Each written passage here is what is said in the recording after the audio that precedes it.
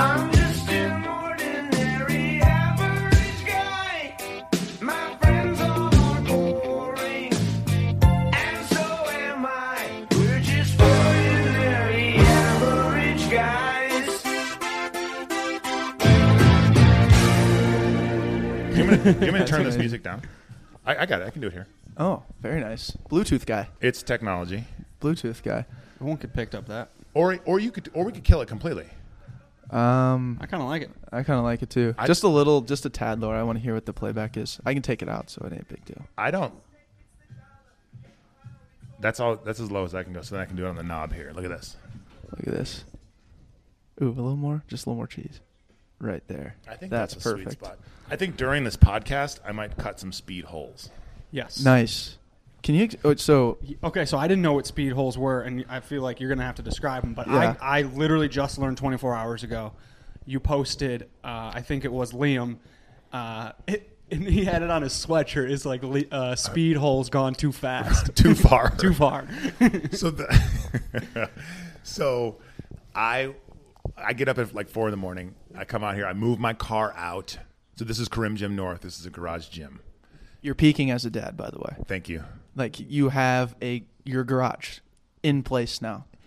My garage is all set, and also with all the stuff hanging from the walls, it feels like I've lived here for like 10 or 20 years. We've been here for like 5 weeks. Right. It's amazing. That's also what shocked me is when I came here the first time, you were like, yeah, we moved in a week ago.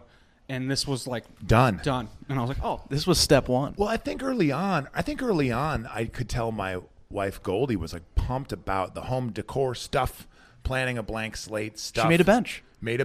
She made a bench. Shout out. It's black, and I've never seen it in person. If you're watching this, wondering if the back pocket podcast bros do their homework, they do. That's a reference to my wife's social media, where she was very proud that she built a bench. It's like a 3-minute video. I watched the whole thing. It's like, holy shit, she made a bench. It fits perfectly. It's like 8 foot. Which also strategically might get my wife to listen to at least this far into this podcast. Right. There it is. That's it, honey. We're done talking That's about it, you. yeah. Thanks for coming. It's enough Goldie talk. Now back to his gym. All right, so I get back to the garage. I get up early. There's some alone time as a dad. We have a two and a half year old. It's quiet. I pour a cup of coffee, check social, hang out, whatever I want, and come out here, move the car, light some incense, just kind of get the vibe. I go to the whiteboard. I write up a workout or something's still up there or whatever. I write the list of who's coming. So that list says who dis. It says Declan, Andrew, Patrick, Shira, BG. So just for kind of flow through, obviously COVID era, you kind of want at least the 6 feet kind of, if you can. Mm-hmm. Masks required in the garage. You can crack a breath in the driveway and definitely on the run, some of the running stuff. But then talking hush tones. Mm-hmm. The music's pretty low. We try not to wake up my wife. We almost always do. Okay, so that's Karim Gym North, right? Yep. And what you're talking about, though, the speed holes, is that I had this big chunk of sage, which for those of y'all who don't know, it's like kind of like this incense bundle of sage that's dried, and it's about the size of your fist. And you kind of walk it around the space. It's kind of yogic. It's kind of some meditative shit, right? Well, I put it down outside, and Liam just put his sweatshirt on top of it. And it's dark in the morning, and so there's just lack of communication. So, like, halfway through the workout, like, we're all kind of smelling this funky smell. This is like 2 days ago. His sweatshirt was on fire. So there's a lot of things going on in fitness. These days, but people lighting their clothes on fire during a workout, next level. I think that's next level. But the speed holes, cutting holes in the backs of these Karim Gym North shirts is very tongue-in-cheek. It's kind of making fun of and giving props to a very famous marathon runner named Galen Rupp. He's an American. He's one of the fastest that we have. And in 2016, he won the Olympic trials in Los Angeles and then went to, 2016, and then went to Rio, right? Okay. And in Rio, he raced in this Nike singlet where they'd cut all these holes that are like the size of like a quarter. They must have cut 100 of them in this shirt. And I just think that's so fucking funny that there's a guy who's so fast at running that they're like, well, we got to cut up his shirt. Right. The shirt is slowing him down. Oh, it's the shirt's fault. It's the shirt's fault. Or the flip way of talking about that is like, if we cut this shirt up, this guy could win. So anyway, some of the stuff we posted, and the reason we're cutting holes in the backs of these Karim Gym North shirts is because, like, we're a bunch of recreational athletes. And isn't it funny that we need the breathability in the back of these cotton tees? Have to. Have to. One question before we get going. I feel like we've gotten going. Do you know what number guest I am? 280. It will depend on when we release it because we're recording 5 this week. Okay. But it's going to be 287 to 293. Let's just call it. Yeah, 287. 287. 287. Yep. Wow. Do you remember guest number 1? Yep. Who was it? Mal Jensvold. She was like our good friend in college. What a name. Say the name again. Mal. Mal. Mal, short for Mallory. Yeah. Jensvold. Jensvold. Yeah. We call it the Valentine's Day Special. Yeah. February 13th, 2017. Oh, that's so good. Yeah. And have you ever, because everyone's like, oh, who are the guests that really stand out? Who are your favorites? What are some favorites? I don't care. What were the ones, and you don't have to say them by name, but are there some that come to mind that were like a disaster? Yeah. Nice. Oh, yeah. Like a dozen of them that are like you wish you could zap and make them Not go a away? dozen. No, not a dozen. Not like handful. It's a small handful. But they're memorable. They're equally memorable, right? Yeah. Reach into like the bag of Smart Pop and pull that out. I would say the amount of popcorn you have within the palm of your hand. That's how many bad podcasts we've Yeah. Yeah. And so without bringing up their names, because that'd be bogus, you both know, because you know as great friends of each other, I mean, you know which ones you're thinking of. Yes. Yeah. Yeah. I Oh, love sure. that. Oh, yeah. I love Yeah. that. I love that. And it sometimes plays when we go outside of our studio. The uncomfortability, the vulnerability of going into a new space because we like our dojo, Of course. but we love to bring this out here because we have now portable equipment. Yeah. So entering a new space and seeing if we can capture the back pocket mentality inside a new little area is always fun, but sometimes we fail. Well, sure, and catching that rhythm. One of my favorite metaphors in life is standing on the side of the double Dutch jump ropes, and the way that someone's eyes and sometimes even their hands are measuring the speed of the ropes before they jump in, right? I love that idea of like, okay, so we're on a boat, and now the shit's plugged in. How's this gonna go? We're podcasting on a boat. Yeah, are we recording? And we're recording. Yep. How quickly can you catch that rhythm and then jump right in and be in it? Yes. Like I think that's dope. And from what I've heard from the Back Pocket podcast, you guys mostly nail it. Right. I think you mostly nail it. We attempt to every That's time. a great way to put it. We mostly hit our mark. Do you have a slogan? Because that could be it. The back pocket. I know it's like in your back pocket. I know. Yeah, right. But if you changed it, it could be, we mostly nail it. I like that. Look, we just adopt any sort of slogan. Like we have wildly average, just wildly average anything. Right. It's kind of our little phrase. But I like that. Just we mostly nail it. The Back Pocket podcast. We mostly nail it. I also like that when I'm patrolling some of your socials and some of your stuff, like your listeners are they're not tourists. They're loyalists. I feel like folks that are listening to your podcast somewhat regularly are also billboards for this thing. Meaning, like, it's pretty common for me to catch up with y'all on socials and just see what you're up to. And there'll be like some like grizzly old dude or young person or athlete or runner or mom or someone being like, Back Pocket. And they can like spit like an advertisement essentially for what you guys are doing. I think that's awesome. I think it just speaks a lot about, and then maybe there's some similarities with November Project where like people are out there just like pushing this community. Right. And it's maybe hit like a critical mass now, and not now, but maybe years ago, months ago, but like where people are out there doing some promotion for you just because they love you guys. It's so cool. 100%. We stand on the shoulders of our community. Totally. They help us 100%. That's why we do it. It's for the community, and then at the same time, when we were talking about this last night, when we get that little bit of reinforcement, little bit of affirmation of Sure. like, hey, love what you guys are doing. It's just constant like, thank you, like appreciate it. We're not going to stop. This is the good momentum. Good fuel source. And it makes you guys the guys. It makes you like the faces of it, but then it also adds like a really healthy pressure for like, all right, motherfuckers, keep crushing it. Yeah, keep it going. Like this person, especially now, like when mental health and like when people are feeling really like siloed off from what they used to see and do and go interact in the movies and restaurants. Like now, imagine if now your podcast mattered more than ever and feeling connected to a community digitally mattered more than ever. Because I think we're living that. I mean, I hate to turn the corner and make it serious. So we'll get back to real talk. No. Yeah. But right? Isn't that cool? Like you guys were a podcast, and now for some people, it's like they're waiting for the next one to drop, and it matters now more than ever. Wow, that's awesome. I think that's awesome. Yeah, we'll appreciate it. I'm a fan, I think. Well, you know what you are. You're an intern.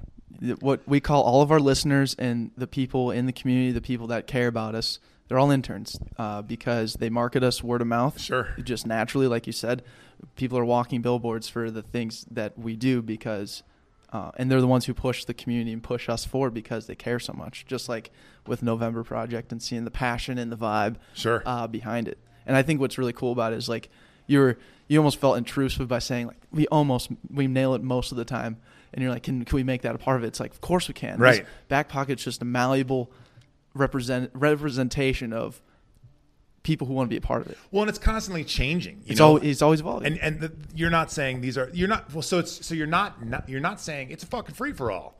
There are some brand guidelines and there's some things that you want to do. And I've seen your branding and people wearing the hat and people are pumped and like they can talk about keeping this thing in your back pocket and having it as a toolkit and all those things, right? But if they also add a variation or a twist, your whole direction may go that way. So like you're following the lead of your listeners and your guests, former guests, potential guests. Like it's so cool. Anyway, that's what I got. That's what I got to say about and Boatcella looked like the most insane thing of all time. And being a new-ish dad, I was never gonna go to that. I was never gonna go, and I heard about it. I obviously on social, but I think one of you cats posted on your personal something. I heard about Boatcella and I just shook my head and smiled and was like, happy for you dudes. And then I was like partially like a little bit like, fuck those guys. Oh yeah, for sure. Well, and also because what we do with November Project, we're trying to be the organization that is the most concerned with health standards and COVID stuff. Real quick, so for any listener that doesn't know what November Project let's is, do that. Brogan is the founder of co-founder of November Project, which is a community that uses fitness to bring people together. That's kind of the most basic, but it is a morning fitness group for all levels that's free for life. Some of the requirements are that you have to be kind and that you have to work hard, whatever that definition of working hard means for you or your grandma or the dog on the leash that you bring, And so dog has to work hard. Hold the dog accountable. Get him up and out of bed. Yes. Yeah. No. So then it's rain or shine. So like even at some of the colder November Project communities, November Project Winnipeg, here in Minneapolis, Iceland, you name it. Yeah. You're 8 or 9 different countries? 9 countries. 9 countries, all 50 states? 50. No. But it is in 52 different locations. There we go. And it's this idea of what if we took out the team sport mentality of the best athlete is the best and made it more about attendance and enthusiasm and togetherness. And so we have this joke that if the group was called November Project Run Club, it wouldn't have grown at all. Because people, they like to size things up and say, oh, I hate running. Well, I'm definitely not going to that. It's for runners. No, thank you. But it's a little bit elusive of like, what are the workouts, right? Like I could imagine one of you guys being like, well, what do you do? And because it's hard to explain, it's kind of like a concoction of a lot of different things, kind of boot campy, kind of run clubby, kind of cultish, definitely weird and fun and interesting. And I think the co-leaders in all 52 cities do a really good job of synthesizing how much you have to interact with the other people that are there. Like I don't spend a lot of time at Barry's Boot Camp or Orange Theory or what's the one, Soul Cycle, but like you could make your way in and out of those experiences without having met a new person, right? And I think at November Project in almost every city you can't. I'd say that's almost. You'd have to be working hard to stay that closed off. Sure. So you come away from it having a vivid sunrise experience. Outdoors, kind of the smells of fresh cut grass, all that stuff, and this idea that you're interacting. And I think for people that are in college, they don't know a lot of like adults in their 30s, 40s, 50s, 60s, and people that are 60 don't have a lot of friends that are 20. So this idea of like, I think it's really popular in fitness right now to be like, we're all levels. I think it's cool to be like different phases of life, right? Yeah. So to drop into Minneapolis the way my wife and I did with our little boy a year and a half ago, and immediately have friends that have kids that are in college. Like that's cool for me to like look at and have conversations with dads that are like, man, hold on to these stressful times with your little guy. They'll go fast. Like that's cool. I don't need bros that are 20 that are just crushing workouts. Like that's cool too. But on the flip side, like we value your perspective as 37-year-old guy who just had his kid. Now he's in a house in the suburbs, and like we're 24. I mean, we're still crushing the workouts in your garage, but like there's that same perspective. Hey, Goldie, how's it going? This is Goldie Graham. Hello, Goldie. Hi, guys. How legit is this? So, do you need a chair? I need to take a photo. Yeah. Oh, yeah. So we're recording. Can you get her on there? Yeah, Yes. yeah. This is Goldie Graham. She made a bench. These guys know. I made a Yeah, bench. we know about your bench. Have Right you in seen there? it? Yeah, I watched your video. Pretty good, right? Yeah, it was but impressive. You haven't seen it in real life? I know, not yet. No one's allowed in the house. Okay. Not even these podcast guys. All right. But I'm serving this Declan guy enough coffee that I hope he has to poop behind the shed. Disgusting. Yeah. But that might have to happen. Well, that's one of the things that constitutes Karim Gym is, it's number 1 or 2 outside in the yard here. It's number 1 or 2. And it's mostly dark in the mornings, but I'm waiting for that really awkward, like the sun is up and there's a dog walker and someone like as put together as your co-founder here is like caught peeing in the lawn. Yeah, I just like that. Nothing more vulnerable than that. How do you guys feel about his shoes? Love them. You do? Love them. Yeah, Oh, I told wow. Brogan earlier today. I kind of gassed him up. I felt bad about it now, but It's hard not like to talk about him. It's hard not to talk about him, when but they're like that's on. exactly the vibe that I always try and go for. Is just like It's not that I want people to talk about him. Just like I want to be different, but I want to be proud of it. Right. Declan's Proud of getting a it. pair of these in the mail. Yeah, like they're 100%. sick. I don't like. If he wore so- my size, he could have mine. What size do you wear? I'm an 11. Yeah, he's not Yeah. my size. What are you? 10.5. Yeah, it's not gonna Yep. work, No. bro. No, it's not gonna work. Well, I'll get you a pair. Do you want black or white? White, preferably. So it's called the Addiction Walker. Okay. And if you want to be real steezy, you leave the top strap on. I know. I saw that. That's a sweet vibe. Well, because the bottom strap proves that like I am into walking. Like I do walk. Right. You want support. I want to be able to keep walking. Correct. But this shows that like I sometimes stop walking. I don't even care. I'll stop walking. I'll lay down right here. Right, because insider trading knowledge, you're recovering from plantar fasciitis. Yeah, no, thank you. Right, so you had a massive opening for Karim Gym, Yep. socially distanced and everything. Yep. And you just partnered with Brooks, and they sent you these Yep. as a coup. A little bit. It's kind of just like, hey, we're happy you're recovering, but you're going to still need these. Totally. Yeah. Totally. So the partnership with Well said. the partnership with Brooks is like a year and a half into the making, and one of the main contact with Brooks on a weekly basis is a guy named Brian Fisher, and he led the November Project Seattle group for a long time. He's a friend of ours, okay? And he and I know each other just well enough that like he can ask me nice, kind, supportive things about how my injury's going. I haven't run for 6 months. It's kind of a big part of my life. And send me these as a way to be like, it's like two things. It's like supportive and funny and like kind of trashing me all in one. It's a nice little gift. But what I don't think Brian knew is that this was going to change my fashion life too. Forever. Yeah. There's no going back. And so then they showed up. I did wear them to the ribbon cutting for Karim Gym North. Yes. Trying to be an influencer. I don't think I'm going to get many of these pairs out there on the streets, but maybe. Maybe. But he sent me a black pair as well. Gotcha. Well, you sold me. I'll The Addiction Walker. Just make sure you walk a lot in them. I will. Come on, man. How's your walking game? Are you walking a lot these days? Oh, I'm ripping like 14,000 steps a day. Yeah. That's all I do is walk. And is it on your phone or does your wristwatch go off? Phone. Wristwatch. You know how I know I'm 37? Wristwatch. Wristwatch. I don't even own one. Should I buy into the BS? What do you I don't think? know. Like the vast majority of friends through November Project are of the running world, and so everyone pretty much is already kind of wearing a Garmin. Got it. And kind of able to kind of start. Let's go right now. Yeah. I think it would be nice. Yeah. It's Especially good. I've been running a lot too. Hold you accountable a little bit. And then there's some braggability. It's the furthest run I've been on this month. Like that's kind of cool. Yeah, no, it's good. It's good to have that consistent feedback. I think so. So I want to get back to this. Now that everyone knows about the November Project, how have you attacked these new times with having to go virtual and digital and try and have that same community feel when you're not all allowed to be in the masses like you used to be? So I have a November Project answer, and I have a Brogan Graham answer. Nice. The November Project answer is that we shut down when the NBA shut down, and one of the November Project communities is actually in Hong Kong, and so they had like gone through all of this shutdown stuff, and we're actually back to in-person workouts, right? So they had the COVID shutdown in January, and we're back by the time we made kind of from a corporate level, all 52 cities kind of solidarity thing, like we're all shutting down. Yeah. So our folks in Hong Kong were like, really? We're done with that. Like we wore the masks. We're all set. We're done. But they joined us. Of course, the entire community globally shut down, which is weird. I just finished telling you that rain or shine, like in 9 years, we've never canceled for weather ever. Rain It's or crazy. shine, we still grind. We still grind. So it was really odd being like, no, we're not. No, it's not on. It's always on, and that's part of what has made it the group like kind of reliable. You're right. And so what we did was really basic as far as like requirements for these cities and the things that we were asking of our leaders, because they're busy. They're all pretty spread thin.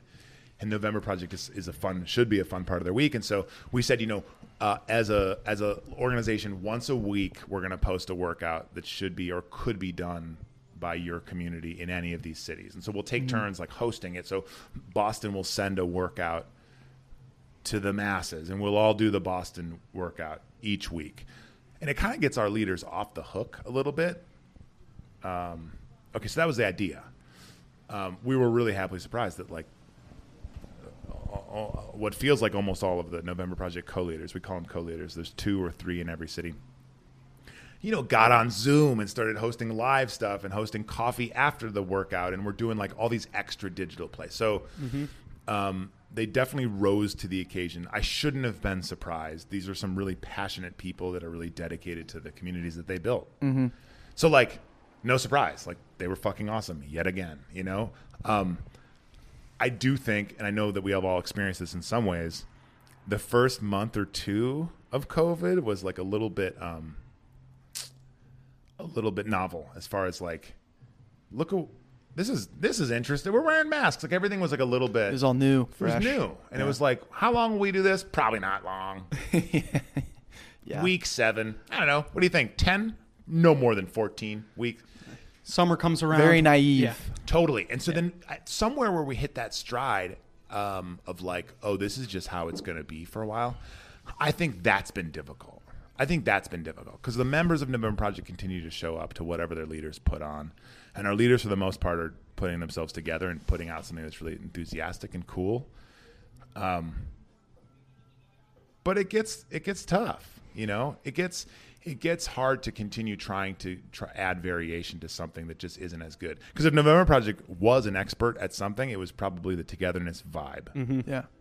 Fun, hooting and hollering, human contact. The group, for the most part, is like kind of a hugging, high-fiving kind of group. So let's do that digitally. It's not apples to apples. It's wildly different. So it's a totally different realm of experience. And then the positive way of talking about that is for folks that lived across town, for folks that have kids that could never leave their house, that could never make it, that didn't have the bus routes to get them there.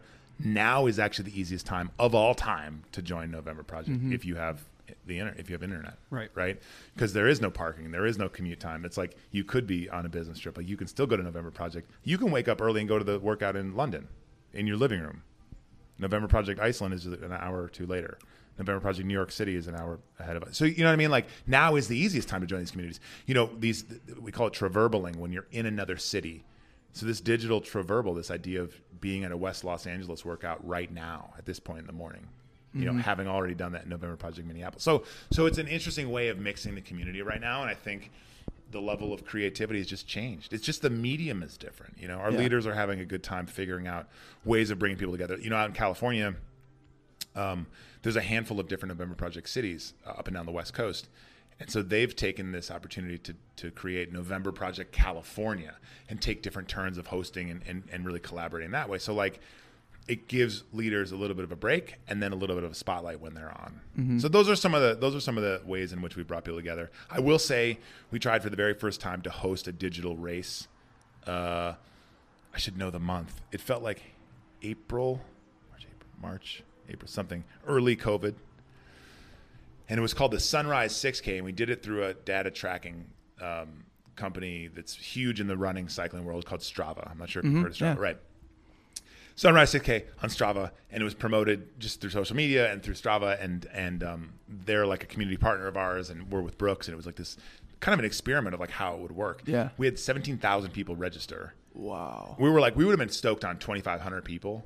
4,000, we would have been pretty like over the moon. So 17,000 people registered, and as creators of content and as thoughtful dudes, I don't care what anyone says about you. You guys are both thoughtful dudes. I know that you'd appreciate kind of what this was. So we called it a writing a writing contest with a side of running. And so the Sunrise 6K it had to be either completed or started within 10 minutes of your sunrise. So the meridians were all the same, right? So your time zones, your sunrise was shared all the way up and down the coast. So in New York, you could be starting with the folks in Orlando, East Coast, right?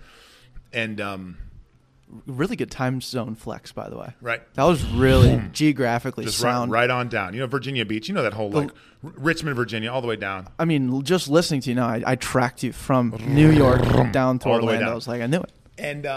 And this idea of, on Strava, they'll tell you your miles and how fast you went and your fastest mile and all these metrics. But then there's a description box, and you can put in there anything you want. And I think most athletes, for the most part, don't fill it out. And so we really wanted to lean into that description because it takes the pressure of the athleticism off of that experience. And it became a writing contest. So we said we would pick the top 10 best of, and we'd create categories based on, if there was like a couple hundred people that did poetry or something, we would do best of poetry. And so we were really honest and transparent about the fact that like we were going to make the categories as they came in. Do you know what I mean? Mm-hmm. So like it wasn't like best of, funny outfit. Go do funny outfits. It was like, we'll just see what you fuckers put on. Yeah. So best of Sunrise 6K is what it was called. 17,000 entrants. And it was one of the few times during COVID where I stepped out the door and was running by myself, but I felt this profound, it was really profound. For me, it was this profound sense of like, we're doing this together. We got our people together. And it was like, and I saw a couple people from November Project Minneapolis out there running, with their November Project shirts on. And like, cool. we didn't stop, COVID, like other sides of the running path. Yep. On the Greenway.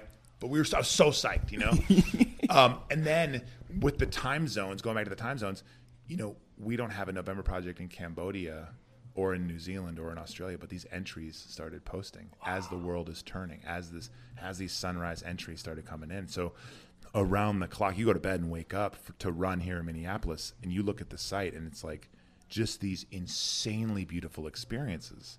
And it's so cool when you talk to folks about running, because maybe the most boring part of the story is like, I went this fast and I did this.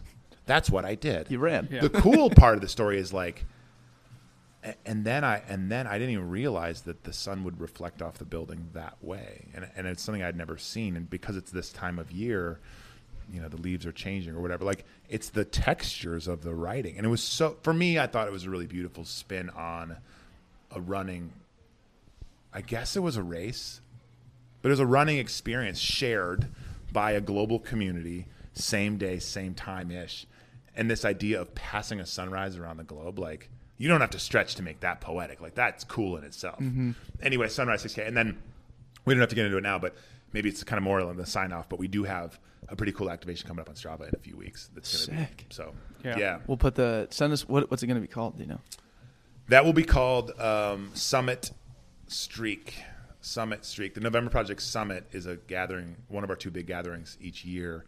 Obviously, this year it's canceled. It's digital. I'm sorry, it's virtual.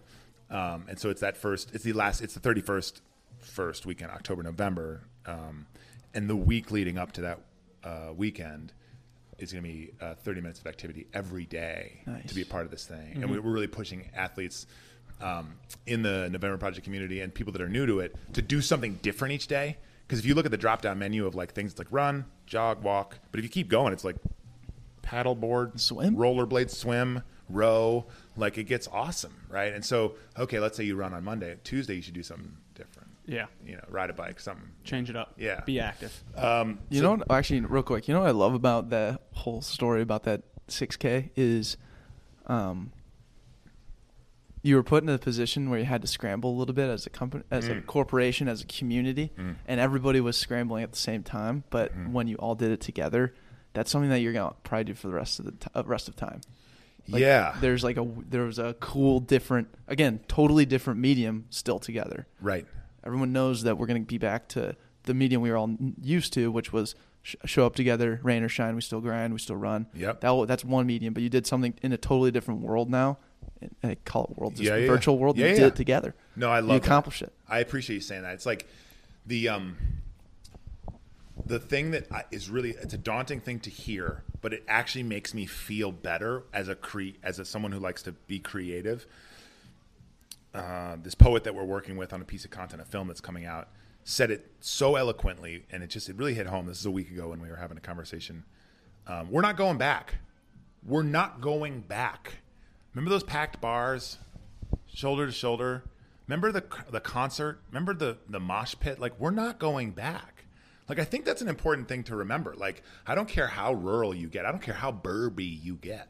Like, big game day, the tailgates, like, it's going to be different. It might get close back to being that, but like November Project Summit, just for some context, a couple thousand people, like with 5 people on all sides of you doing a bounce in this kind of mosh pit loving kind of, I don't want to say cult, but like really intense experience, screaming and hugging and sweating and hanging out and partying and getting to know one another. Like, we're not going back. So it gets you off the hook and it says, okay, so now what? Blank slate. Let's do something different, you know? And I think if we all continue looking in the rearview mirror and we're just like, those were the days. I want that back. We're just spinning our freaking tires, right? You know? So anyway, I will shout out Joseph Green in Brooklyn. He's the poet that I'm speaking of. And he's working with these 2 filmmakers from Deuster Film. We've been working with these guys to build content for the last 10 years or so. And they're collaborating on this really wild, and you guys should do this because you have the kind of audience that you could do, where it's user-generated assignments. And the question is, what does it look like to, our slogan is just show up. What does it look like to just show up in 2020? What does it look like? What does that mean to you? And the idea of just show up for so many years was like rain or shine, do the burpees, it's fitness, right? Just show up for each other, accountability. Now, what does it mean? So we're going to source this footage, photos, videos, sculptures, hand painted, drawing, whatever, all different mediums, with Joseph Green's poetry on top, talking about these times. So if you're listening to this podcast, I don't know what the working title is. We don't have the title yet done, but I think it'll be the most interesting piece of content that's November Project's ever put out. Sweet. Because it'll be grainy. It'll be like kind of shitty footage, you know? And his words are so powerful. Joseph LMS Green, I think that's his name on Instagram. He's one of these voices that when you hear him speak, you're just like, I can go take on the world right now. That's awesome. So it's going to be dope. I'm very much looking forward to that. And then going back to the Brogan Graham answer, the pivot or the kind of turn on a dime, how did the COVID switch go? How did life switch? Look, it wasn't great. Like, I'm an optimist and I'm such like the loud guy in the room and I'm always like finding the brighter side. Like, I was pretty surprised how slow I was able to turn with it. I was like, you know, I mean, like a lot of us kind of over the screen time stuff. You know what I mean? Yeah. Oh, that's a very good point. And I thought like November Project Minneapolis was like a good workout, and like I was pretty good friends with some of the people there. It was very eye-opening how much I plugged in socially in small interactions. And when you take them all away, I was like really missing people. I think we all miss people, but like it wasn't the catching up with bros or going on long runs. Like as a dad, like I don't have those things. Mm-hmm. So like I thought that I liked going to the coffee shop for the coffee, but it's actually just to be around the people. The banter with the barista, like I thought I was being nice to kind of start up a conversation, but actually I'm feeding off of that too. Mm-hmm. So like it wasn't dark times, but I just remember being very stalled and a little bit embarrassed being that stalled, you know, because I want to be the guy that's like, we got this. But I was like, in early COVID, I was like, fuck, this sucks. Okay. Well, you're speaking on being a dad and having a family, and Declan and I were in a house with 3 other guys, there's 5 total. So we were able to like kind of get the still bro-y feel of community. We're like a WeWork Airbnb. We turned our house into a WeWork. Got it. Totally. Totally. So we were able to like still push community, but we were in our heads thinking like this would be like we're in the perfect time of our lives. We're 24. Yeah. We have a stable job. Like we've been working 2 or 3 years in this singular job. So now the company trusts us. We're not in school where you're graduating virtually. Trying to find a job. Trying to find a job. And then you're not on the other side of it being early 30s. Having a lot of responsibility on others and having to figure out, like, how is everyone going to work in this? Like, we got to be selfish in the sense of, like, we can figure out how we want to feel right now and then also vibe off of other people in our own house. Well, the sweet spot, you hear about folks that are single living alone. Mm-hmm. You know what I mean? Yeah. Or I don't know. This idea of being surrounded by people, just even to be able to talk it out, man, this sucks. Yes. To turn to somebody and say that, and like they say, well, here's a different way to look at it, or I agree with you. Even just being heard and seen, like, fuck, man. 100%. I mean, friends in New York City, like, you start to get, like, really claustrophobic in the amount that you're closed off. Yeah. You know? His sister goes to Cornell and was in New York for a summer internship and was, like, stuck in her apartment all summer. Yeah. Right. Yeah. Right. So, and then I think early on, especially as so much of the world was looking at what was going on in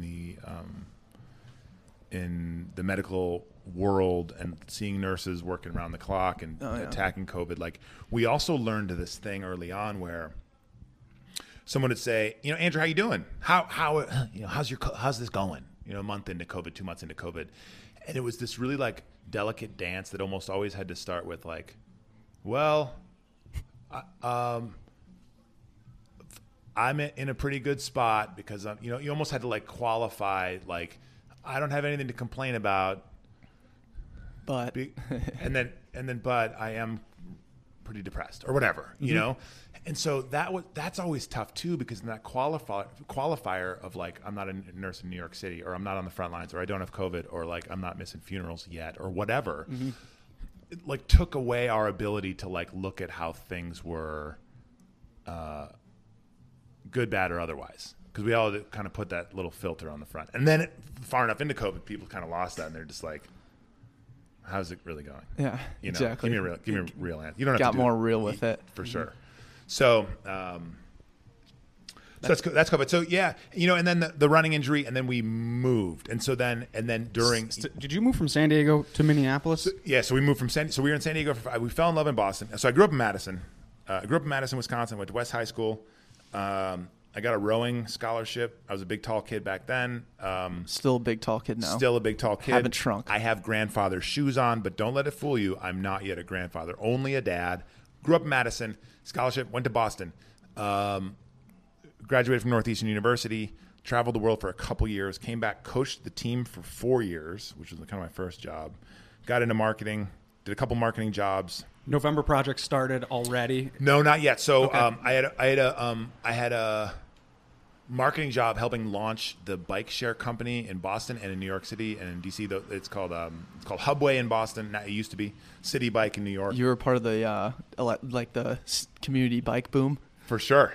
That's awesome. And I was also one of those bike guys. Like I was kind of like, you know, I was always on two wheels anyway, so I knew those folks that were riding bikes. And so,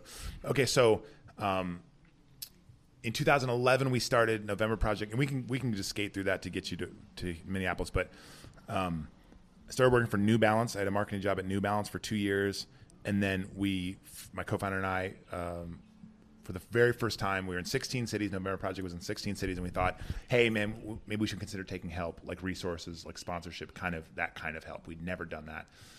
We struck a deal with the North Face, great gear for playing out in the weather. We were with them for 5 years. And during those 5 years, my wife and I were living in San Diego. So we'd gone from a newly married couple in 2014. We moved at the end of 2014. I quit my job at New Balance. And then the job working for November Project became about jumping on airplanes, going to these workouts, meeting with leaders. Sometimes I would say leading leaders, but that's a little bit aggressive because these leaders are just so passionate. Like I'm not dropping into these cities and helping them. I'm mostly taking in the things that they're doing right. And so then we had this little boy in 2018 in February, pregnant wife, living in the beach life as renters. It was awesome, right? Surfing. It was awesome. San Diego, if you've never been, go. If you want to live there, you're right. You should go do it. But we were living that renter's life, and we're like, this isn't really adding up, especially if we're like maybe going to have a second kid one day, blah, blah, blah. Starting to make like responsible decisions. Yeah, start thinking about it a little more. Well, then it's tough with us because we kind of spoil ourselves. We're living too close to the water. Like San Diego life was good. Oh, yeah. But it wasn't practical, right? All of our neighbors owned their houses and their Teslas, and they, you know, we made okay money, but we were like the poor kids. So we're like, all right, maybe we look an hour to the east or something. And the minute you're not living in San Diego, you should leave California. That's my opinion. Okay. All right, so we left California. When was Lumi born? Lumi was born in February 2018. We moved to Uptown Well, first we made a list of all the cities that were like medium size in the United States that you could afford to maybe buy a house, that were also still kind of groovy. Minneapolis happened to be on top of the list. Random reasons. We visited here first. We didn't visit any other city. That's kind of cool. Yeah. It was the Lindale Street Fair. Minneapolis looked good. Mm-hmm. You know what I mean? Great look. And we saw a very mixed group of human beings as ages and people on bikes and ethnicities and racial makeup as you look at Lindale packed with people walking up and down the streets. So the irony is that, like, we came here for that diversity. Sweet. We wanted our kid to, be one of the white kids, but also see other races and be on the basketball court and be in the pool with people from all over the world. Get a unique perspective.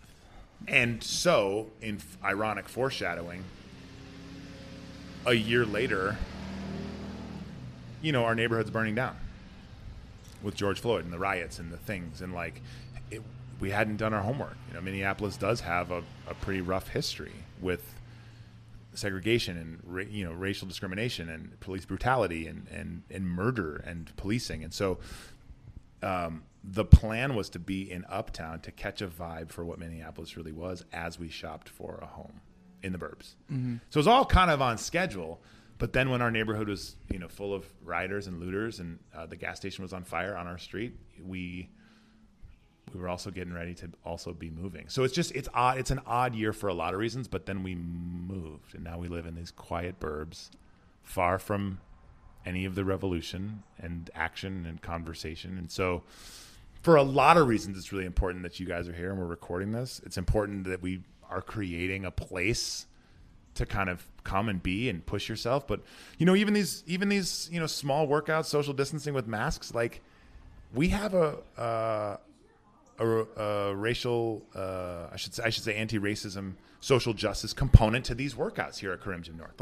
So I'm still trying. I think until I die, I'm always going to be looking at how to build community wherever I am. Mm-hmm. That's the best way to do it. Yeah. I have a question though. So my dad always told me this, when you have a kid, it changes from it being all about you to it being all about your kid. What was it like to have a kid, and be a dad for the first time? It's not like anything. Do you know what I mean? It's not what's it like? And I try and have this conversation with as many men as I can, because I think, unfortunately, you find a lot of this kind of Homer Simpson vibe of fuck, it's the worst. It's the worst. Don't do it. Don't get married. It's the worst. That's too common of a joke. So I would say it is, and this is going to be kind of cheesy, it's the best thing I've ever done. There's no podium. There's no and in second place, it's the best thing I've ever done, and that takes my silver medal and bronze. It's you think some of the things that you've done or built or been a part of are epic. No, you haven't done anything until you have a kid. And I think it's a really cool badge of honor. It's a mountain that's really hard to climb every single day. But the process of having a pregnant partner, wife in my case, and going through that and the birthing and all of that, it's intense. It's not glamorous. It's really tiring. You lose yourself. This idea that your dad talked about, it becomes all about them. Oftentimes, especially when you're a dad to a baby. Now he's 2.5. We go do stuff. We throw rocks in the water. He rides a bike, go to the skate park, right? That's awesome. I think that's easy for a lot of guys that I know to be fuck yeah, sign me up. Let's go to the skate park. I'm into that. Oh, yeah. I'll get a new skateboard because my kid's 2.5. Down, right? Being a concierge to a baby and a wife who needs your help that's tough. I don't think you realize how selfish your life is until you put yourself really last on a daily basis. Giving up sleep is tough. And not a lot of people talk about the financial stuff around babies, about having babies, diapers, those things. Whether you're scraping to barely put food on the table or you're comfortable, babies are expensive, and it's not a really cool thing to say. But that's a metric that should be talked more about. I'm so wide-eyed and terrified right now. now. You should be. Right? And you should Babies be. are expensive. And you should be. I guess that's the thing, because maybe if you're so freaked out that you run the risk of being prepared, then as a storyteller, I've done my job. You know, Mm-hmm. like I was freaked out, and I think like I've been pretty dedicated to this little boy and my wife. And so, but then let's talk about some positive things. He's really cute. He looks like me. He's like this gangly, wacky creature. And he's like, perfect. Yeah, you know, so like that stuff. And like whether you are a 20 guy in your 20s and you interact with kids a lot, or you don't at all, and you're kind of freaked out by kids, like it's cool to have your own kid. Like that's a cool thing. Oh yeah. So did you know, like when you wore jorts for 100 days? Oh yeah. Like. Did you know at that moment, like, okay, I'm ready to be a father?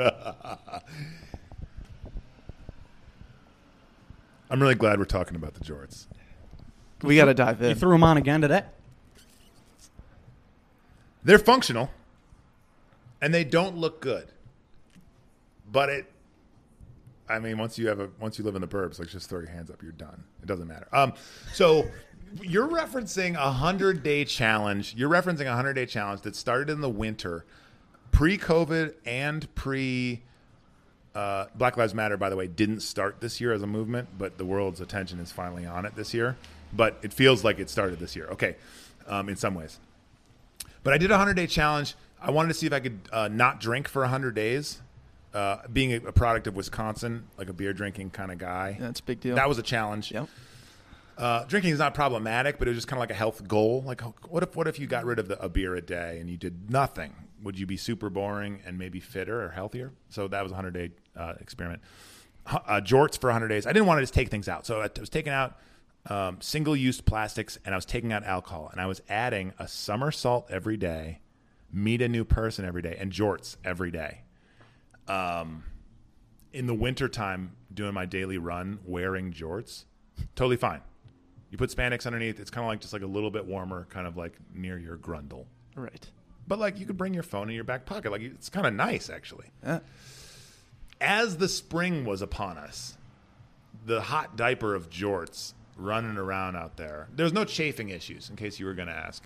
But it was very uncomfortable. Special shout out, and especially because I have no relationship to this brand. RevTown, R-E-V, RevTown. They make a functional pair of like slightly stretchy jeans for active people who like wearing jeans. And all three of my jorts that I cut for this 100-day challenge were made by RevTown. They had sent them to me like a slight influencer kind of thing years prior. RevTown. Yes. That's the reason I was able to make it. So I made it. I think the one thing that I thought would be the easiest of those 5 was meet a new person every day. And because of COVID, that was the one thing that I actually gave up on. Wow. Which is crazy because I interact with everybody. I always say I meet 5 to 10 new people every day. Sure. But with COVID, I tried to keep it going, like social distancing, like across the street. I became a crazy person, yelling to people across the street. Hey, hello, I'm doing hi. So I'm doing 100.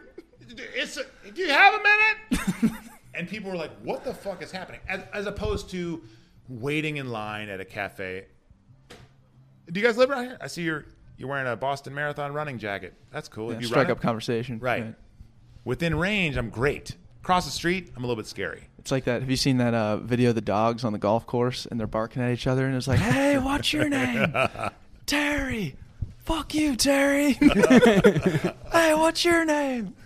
Oh, phenomenal. But yeah, I can see why there'd be a challenge. So yeah, so that 20-foot range out there. 20-foot range, and I got one. on That's good. On social. Our mailman Kit, who we became friends with. But yeah, and then someone was like, "Oh, you should do it digitally. Jump on FaceTime my mom." Oh, yeah, and I that. did that for a little bit, but it was like, I don't know. Became a chore a little bit, you think? And then totally, and then it's not a little bit like, and then I was kind of like the way you kind of crush your day sometimes. Like I was like, okay, I'll do this 1 minute. What's your name? Cool. Where do you? Oh, because you're in Arkansas. Cool. Okay, I'm gonna screenshot it. You ready? 1, 2, 3. Okay, bye.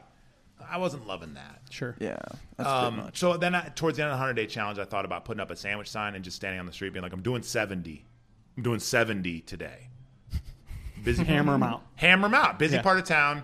I'll get blown off by 70% of the people, but like I'll be here for hours until like, and that seemed a bit aggressive. So that was the one part I failed on. No alcohol, no single-use plastics. But the jorts you did. The jorts I did. Congrats. That's And I huge. think it's because they've worked their way into my wardrobe, regular wardrobe. Good. I don't own a pair of jorts, but I want to own a pair. Yeah, I think you are trending in this direction. In this direction. I'm seeing my 100%. future self almost. I'm your future. Yeah. Just struggling to keep it real out here in the quiet burbs, rocking jorts that none of my neighbors think are ironic. Do you think like there are certain people in the burbs around here that like take a different road because they're like, Brogan's gonna try and talk to me again today, and I can't have it right I now. haven't thought of that, but yes, absolutely. Well, because we're on this corner of this street that kind of does a U shape and comes back out to Little this horseshoe. street. Yeah. Oh yeah. And then a little fun fact for those of you in the Excelsior Minnetonka area, our house, and I can't overstress this, I can't overstate, our house was the crazy, for 30 years, was the crazy Halloween house. The big blow up, like King size candy bars. Beyond. Like, brought in extra power generators.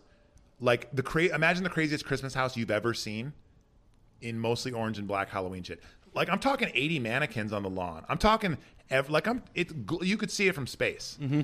And so when I meet people in our neighborhood, they're like, oh, you're new. Cool. Where are you on, which street? And I just go, crazy Halloween house. And they go, like, they kind of freeze up. Like, it's like PTSD. They're like, almost like they're waiting for me to, like, tell them what I think of Halloween.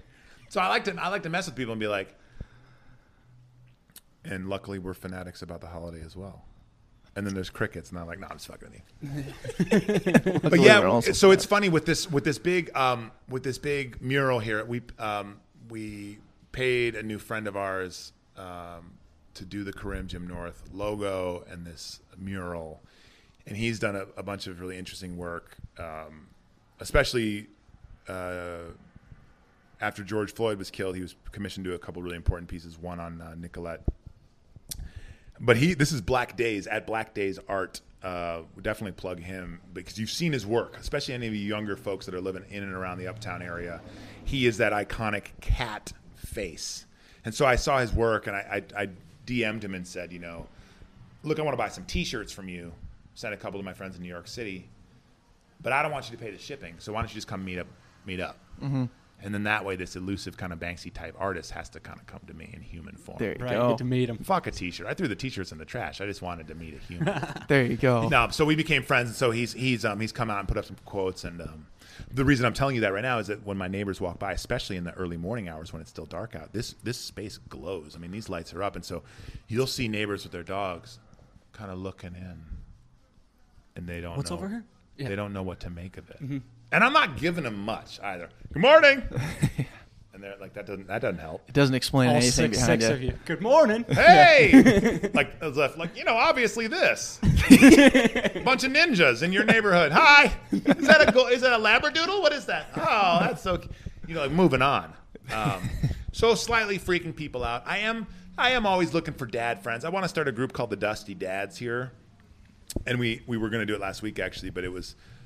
A couple of the dads called out for different various dad reasons, so we're kind of putting it off. But you met my neighbor Brent. I want to get him and a bunch of other Dusty dads in here to work some probably movements with no weight. Mm-hmm. Just like squat to a box, maybe some of the ring pulls, like just like some basic planking, push-ups from the knees, like basic stuff, to get these guys up and running and then release them to the wild like a month later to join the group here. Sure. Because they come by and they see this ninja stuff going on. They're like, fuck that. I'm not up to that speed. That's a bit much. Right? And so these dudes aren't like athletes that are out of their prime a few years. Like they maybe were never into it.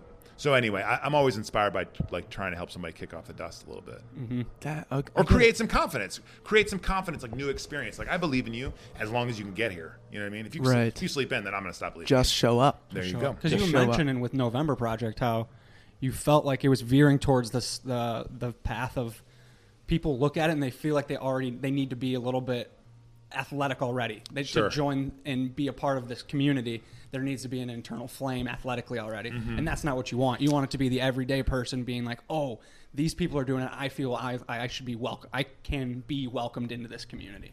Yeah. So you're kind of getting to the perspective of what it would like. Yep. The dads and seeing how to bring them in, and that kind of just ultimately brings everything together. Well, and to have a conversation with a neighbor who's like, man, I'm intimidated by whatever the heck you guys are doing here. I think that dude represents 6 other dudes who I haven't yet even met that have seen this nonsense going off. 100%. That would probably crush when they got in here. Maybe. The Dusty Dads, at least. The training group just to build confidence, I think, is interesting because, like you said, a lot of folks look at November Project at first glance. They go, "Well, I got to get fit before I can join that group," and it's like, no. The process is, the experience is. Man, on day one, I couldn't really run all the way up that hill, but the third month, I was able to run up half the hill, and by the end of my first year, I did my first half marathon. Like that, to me, I love that story as opposed to like, I saw you guys, then I went and joined Crunch Fitness, got on a treadmill. A month later, I came, like, I mean, if you got to do that, cool, but I like the idea of, like, no, we're going to do this together. Head first. We're going to do this together, and part of the experience is, like, and maybe we've never actually talked so directly about this, but, like, it's a beautiful, exposing thing to see people trying and struggling. Like, as much as I joke about the hearsay, and we'll talk about what I heard a couple strangers say about the two of you one day randomly. But you get to know someone at, like, a core level by seeing someone, and you guys are both really fit, like struggle through something, hanging off a bar, trying to figure out how to get that 5th rep. And I know it's broski and I know it's jock life and call it what you want. But like, I don't really need to know a lot more of those boring metrics. Where are you from? What do you do? What do you drive? Like those boring things we have to have on our business cards of life. But if I know what it looks like when you're really going for something, or you can turn to someone who you just met and say like, you got this, Shira. I believe in you.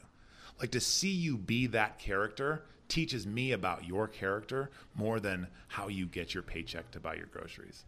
And so one of the things I'm really proud about November Project, one of our kind of our customs, one of our things that we're proud of is that like you could go to November Project and get to know someone really, really, really, really well through some really vivid experiences with weather and this idea of pushing through and connectivity and human contact, and then find out what they do for a living.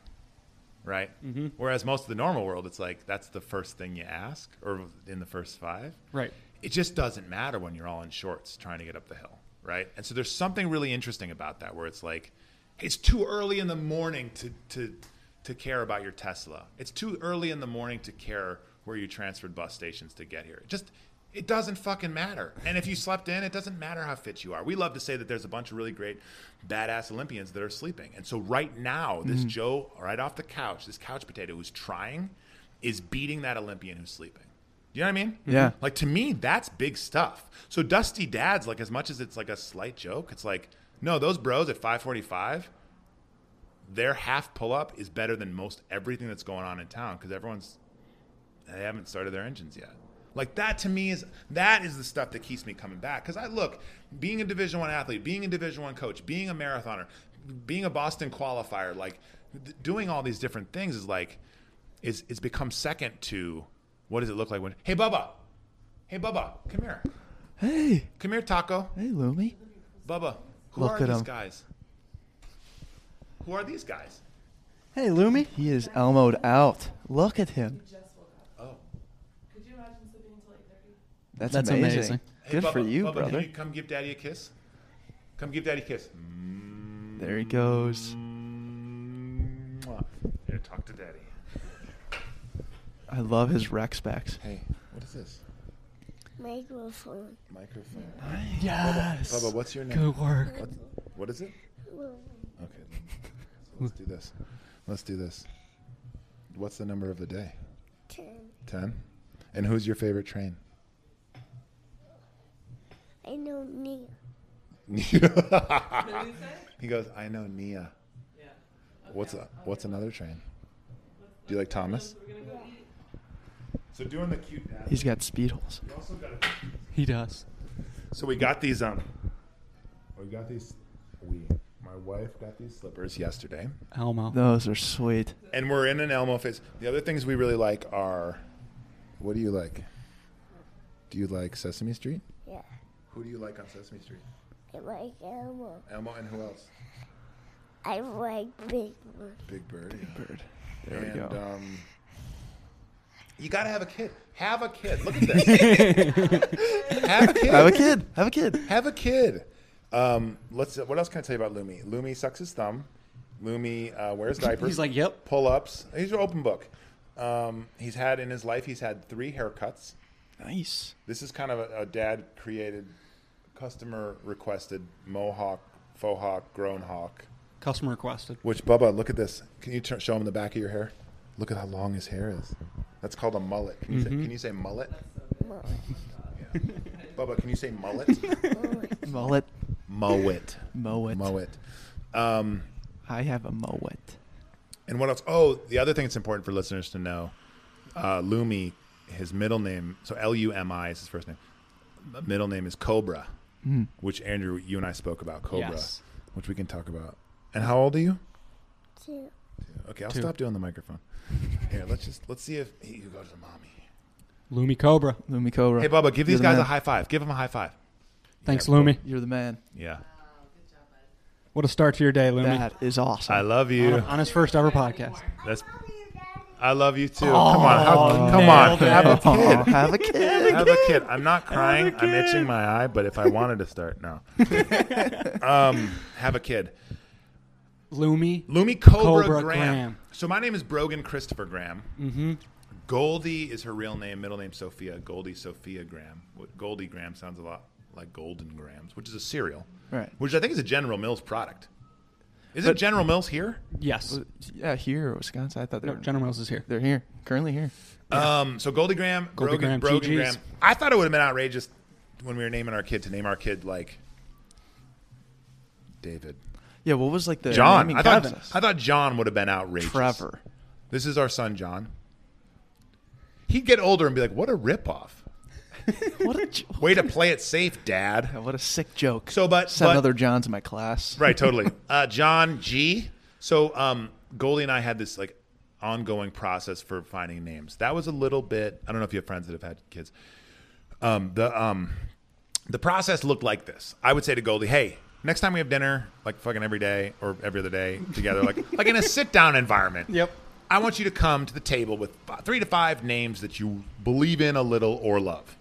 And I'll come with 3 to 5, and then we kind of just say them, and that's a really good way. And then over a week or a month, that's a good amount of names.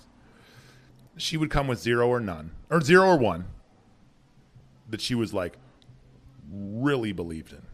Meaning like she'd come with one that she would die over. And then I would come with 100. Right. That like I didn't. Rattling them off.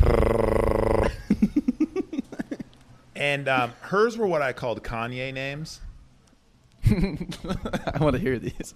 Well, like, Kanye, or, North. Jay-Z, yeah, they've got these, his kid, Jay-Z's got a kid named Blue, Blue, and Blue Ivy, right? What? Or Blue Ivy? Is Ivy another one? I don't know. Maybe it's... But the idea is like these outrageous characters in life, they're Martians. Jay-Z and Kanye are not living normal lives, so their kids should be named, As such. Philanthropy West or whatever, This is my daughter, Philanthropy.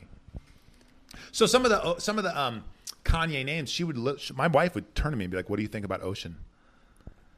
And I'd be like, "Oh."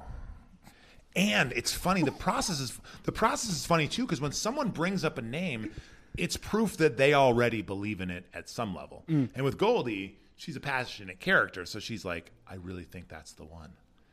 And I'm like, look, I like creativity, unique shit. I get we're in San Diego. And Totally. we live on the ocean. Well, and like our nephew's name is Arrow, and my name's Brogan. So like, we're starting from a weird place. Mm-hmm. And her name's Goldie. Her name's Goldie, so we're kind of okay. And then you have to find a polite way of being like, Ocean. Okay. Whoa. Huh. But you also don't want to say you like it, because then you could start the wheels in motion. It's hard to reverse. So you're like, it's a lot of wasted time. so then you say stuff like this, really fucked up, like side talk, like, how'd you come up with that? It's really a Origin story. Totally. Yeah. I Use it in like- a sentence. Hey, Ocean, take out the recycling. What is it? What is this voice? Who is this character? Hey, Ocean. Anyway, so Ocean, put your pants back on. So Legend was one. Legend Graham. Now, if your name is Legend and boy, girl, whatever, however you identify your pronouns, doesn't matter. Like, your name Legend is pressure that is not fair. Mm-hmm. Unique, Brogan, Goldie, uplifting, kind of a fun name to say. Legend. You're asking for it, well, pal. it's just your life's gonna be it's gonna be bad. It's gonna be bad. Right. You just gotta be able to take the shit on the basketball court when you miss like a 3-pointer and you're out there and they're like, "Oh, so much for being a legend." Blah blah blah. Like, you'll get that your whole life if your name's Legend. I think it's too much pressure. You just can't play sports if your name's Legend.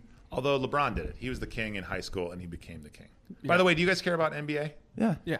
Game 5 is tonight. Right. And I think It's over, right? no, it's game 5. No, it's game. No, I'm saying it's going to be over after game 5. Well, it's 3-1, right? Yep. So LA's up 3-1. They're in the bubble still. So when you're listening to this in years from now, the NBA is in a bubble in Orlando. So Los Angeles Lakers, which are living in a dorm on the Disney campus, Correct. as multimillionaire professional basketball, the best basketball players in the world are living in dorms in Orlando on a Walt Disney Mickey Mouse campus, and they're playing against The Miami Heat. the Miami Heat with the Jimmy Butler team, which I'm actually really fascinated by that team. Me too. Where do you guys stand on LeBron? You guys anti, pro? You don't care? So I grew up in Chicago. Okay. So I'm like Michael Jordan, cream of the crop. Yeah. But as time has gone on, LeBron is just he puts me in awe time and time again on the court. Yeah. I hate how he whines, but he's also just like the best leader ever. He creates a new team every year, Isn't and that wild? he just makes it happen, and he always makes it to the finals. It's Living legend is an important piece. Yeah. Like seeing something like that. It's like watching Kobe. You know, it's like watching Jordan. I mean, I was young, but watching Jordan games, you're like, wow. I mean, it's hard to tell that we're watching something special, but Yeah, they're in a bubble right now. they're in a bubble. Anyway, so I think it's cool. I think it takes this really like fancified sport, the fancified league of money and influence and sponsorships and visibility and privilege, and it boils it back down to where it all started. To the YMCA. Summer league, Yes. like camp. AAU. Yes. Yeah. Yes. And I've told myself this story, and I don't know how true this is, but like a really good leader in a bubble situation, unlike anything they've dealt with in their pro career, a really good leader would be like, all right, let's lock in. Let's lock into this. Mm-hmm. These are the parameters. Let's effing go. And that was LeBron And to a T. Yeah. So anyway, I almost wore it for this interview, but I have a Kurt Rambis jersey. You know who Kurt Rambis Oh, is? yeah. I have a Kurt Rambis jersey, so I've been wearing that. And I actually, to be honest with y'all, as much as I love the Jimmy Butler thing, I hope LeBron wins tonight. Mm-hmm. Yeah, it's going to happen. I'm a big Nuggets fan. I loved how the Nuggets played throughout the entire playoffs. I think that was true. That was the peak playoff NBA basketball was when the Nuggets were on. I agree. So much fun to watch that team compete. It was unbelievable. My buddy in D.C. during that series, he went out and bought a Jokic or Jamal Murray? Jokic jersey. Jokic? Yeah. I'm going to buy a Jokic jersey here. Yeah. Have to. But I will say, though, if you have too many, like, and not that a Jokic jersey is a jokey jersey, but it's like, it's kind of a little bit, it's an interesting choice. It's a hack. It's a hack one it's in a the statement. NBA culture. It's a statement for sure. Yeah. It's a hack thing outside of the hardcore NBA culture. Right. And then no one will recognize it outside of that realm, which is just like average person walking. the street. Right. But you wear the jersey for the dedicated NBA fan, because if I see someone else with a Jokic jersey, I'm going out of my way to tell them nice Jokic jersey. 100%. Because that automatically makes the connection. That's the only kind of connections I'm trying to make. Me too. Right? Me too. The niche. Speaking of the mic, by the way. The niche, like you, sir. the niche. Damn. Yes. And that's the way the Kurt Rambis is. A lot of people look at the Kurt Rambis and they see Lakers iconic, yellow iconic, and they see the number 31, and they're like, is that Odom? Odom. What the hell? Was that Nick Van Exel? Who are we? And then they kind of and Lakers jersey in itself, especially in the Midwest, that's a bold statement. Just wearing a Lakers jersey is a bold statement anywhere in the world. Yep. So to kind of peep the back, or a really rare occasion, I used to train at Kingfield, which is a former CrossFit space in Uptown, and I wore it to a workout just to kind of test the water. And this coach Carl, really cool guy, he's a great runner. He spotted it from the door. He goes, "Nice Rambis jersey." And I liked Carl. Like, I liked him a little. I didn't have many interactions. But I was like, well, we're fucking friends then. That's it. Do you own jerseys? I feel like guys that are 24 I got own. my most niche jersey is a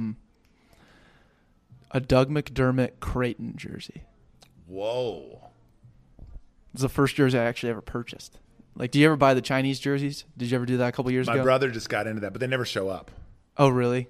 He's dropped a couple $100 and like still no jerseys. Yeah, I got a Michael Jordan Washington Bullets. I got and then this Doug McDermott Creighton jersey. Those are my two favorites. Ooh.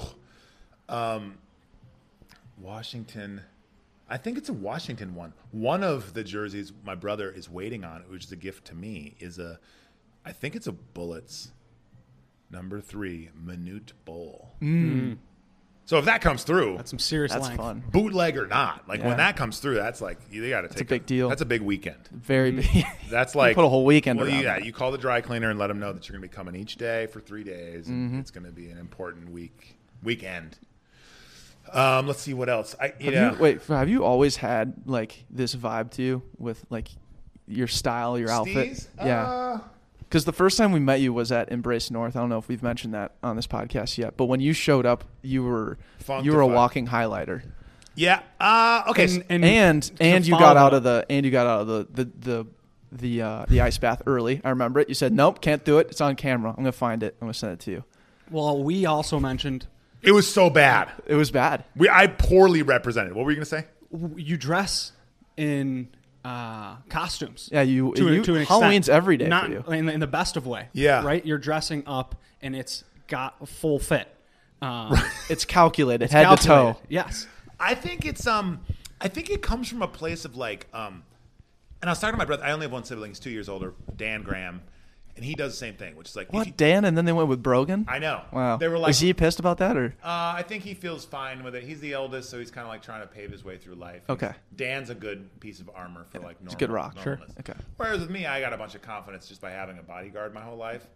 So you might as well name me whatever. Back into the mic. Philanthropy. Yeah, Graham. speaking of the mic. So let's see. So anyway, we both dress that way. I think it comes from, and like I don't identify with any specific religion, but our parents did take us to church a lot when we were younger, and so this idea of like having to put on nice outfits for church or Sunday school or something, or like having to wear your scout shirt tucked in, like anytime there was a having to wear, I felt like they needed to be balanced out. So like in my life professionally, there isn't really a reason to like put on the polo.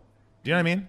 So like I and my brother's a teacher, he doesn't get to do this as much. Like go weird with it, especially when it comes to bold colors, you know. And then in San Diego, everyone kind of just whatever anyway. No one's really wearing shoes there, you know. Like so, the question was, have I always dressed? I don't. Yeah, I think so. Between my co-founder Boyan, his name's Boyan. He's a little bit more sport. Like he looks good, cool. Like he's a fitness guy, and then I look kind of like a maniac. It's a little bit of that like Big Boy and Andre 3000. Yes. Yeah. Yes. Which, by the way, podcast rec, Broken Record interview. Rick Rubin interviews Andre 3000. It's phenomenal. I'm really into it.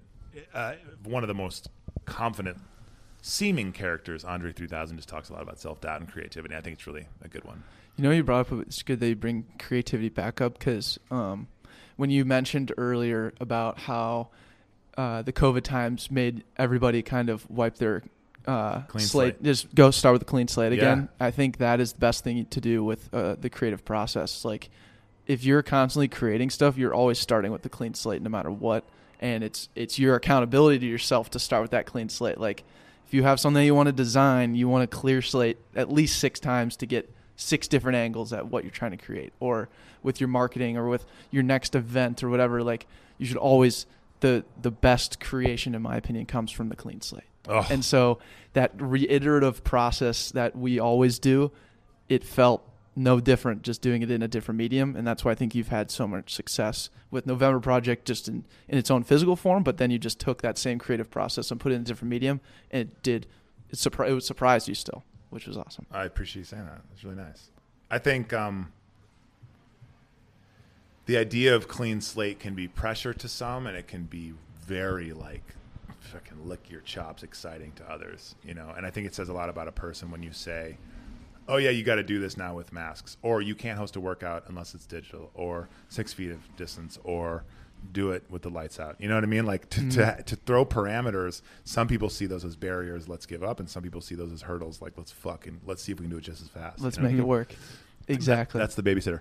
The close thing, the North, clean slate, creativity.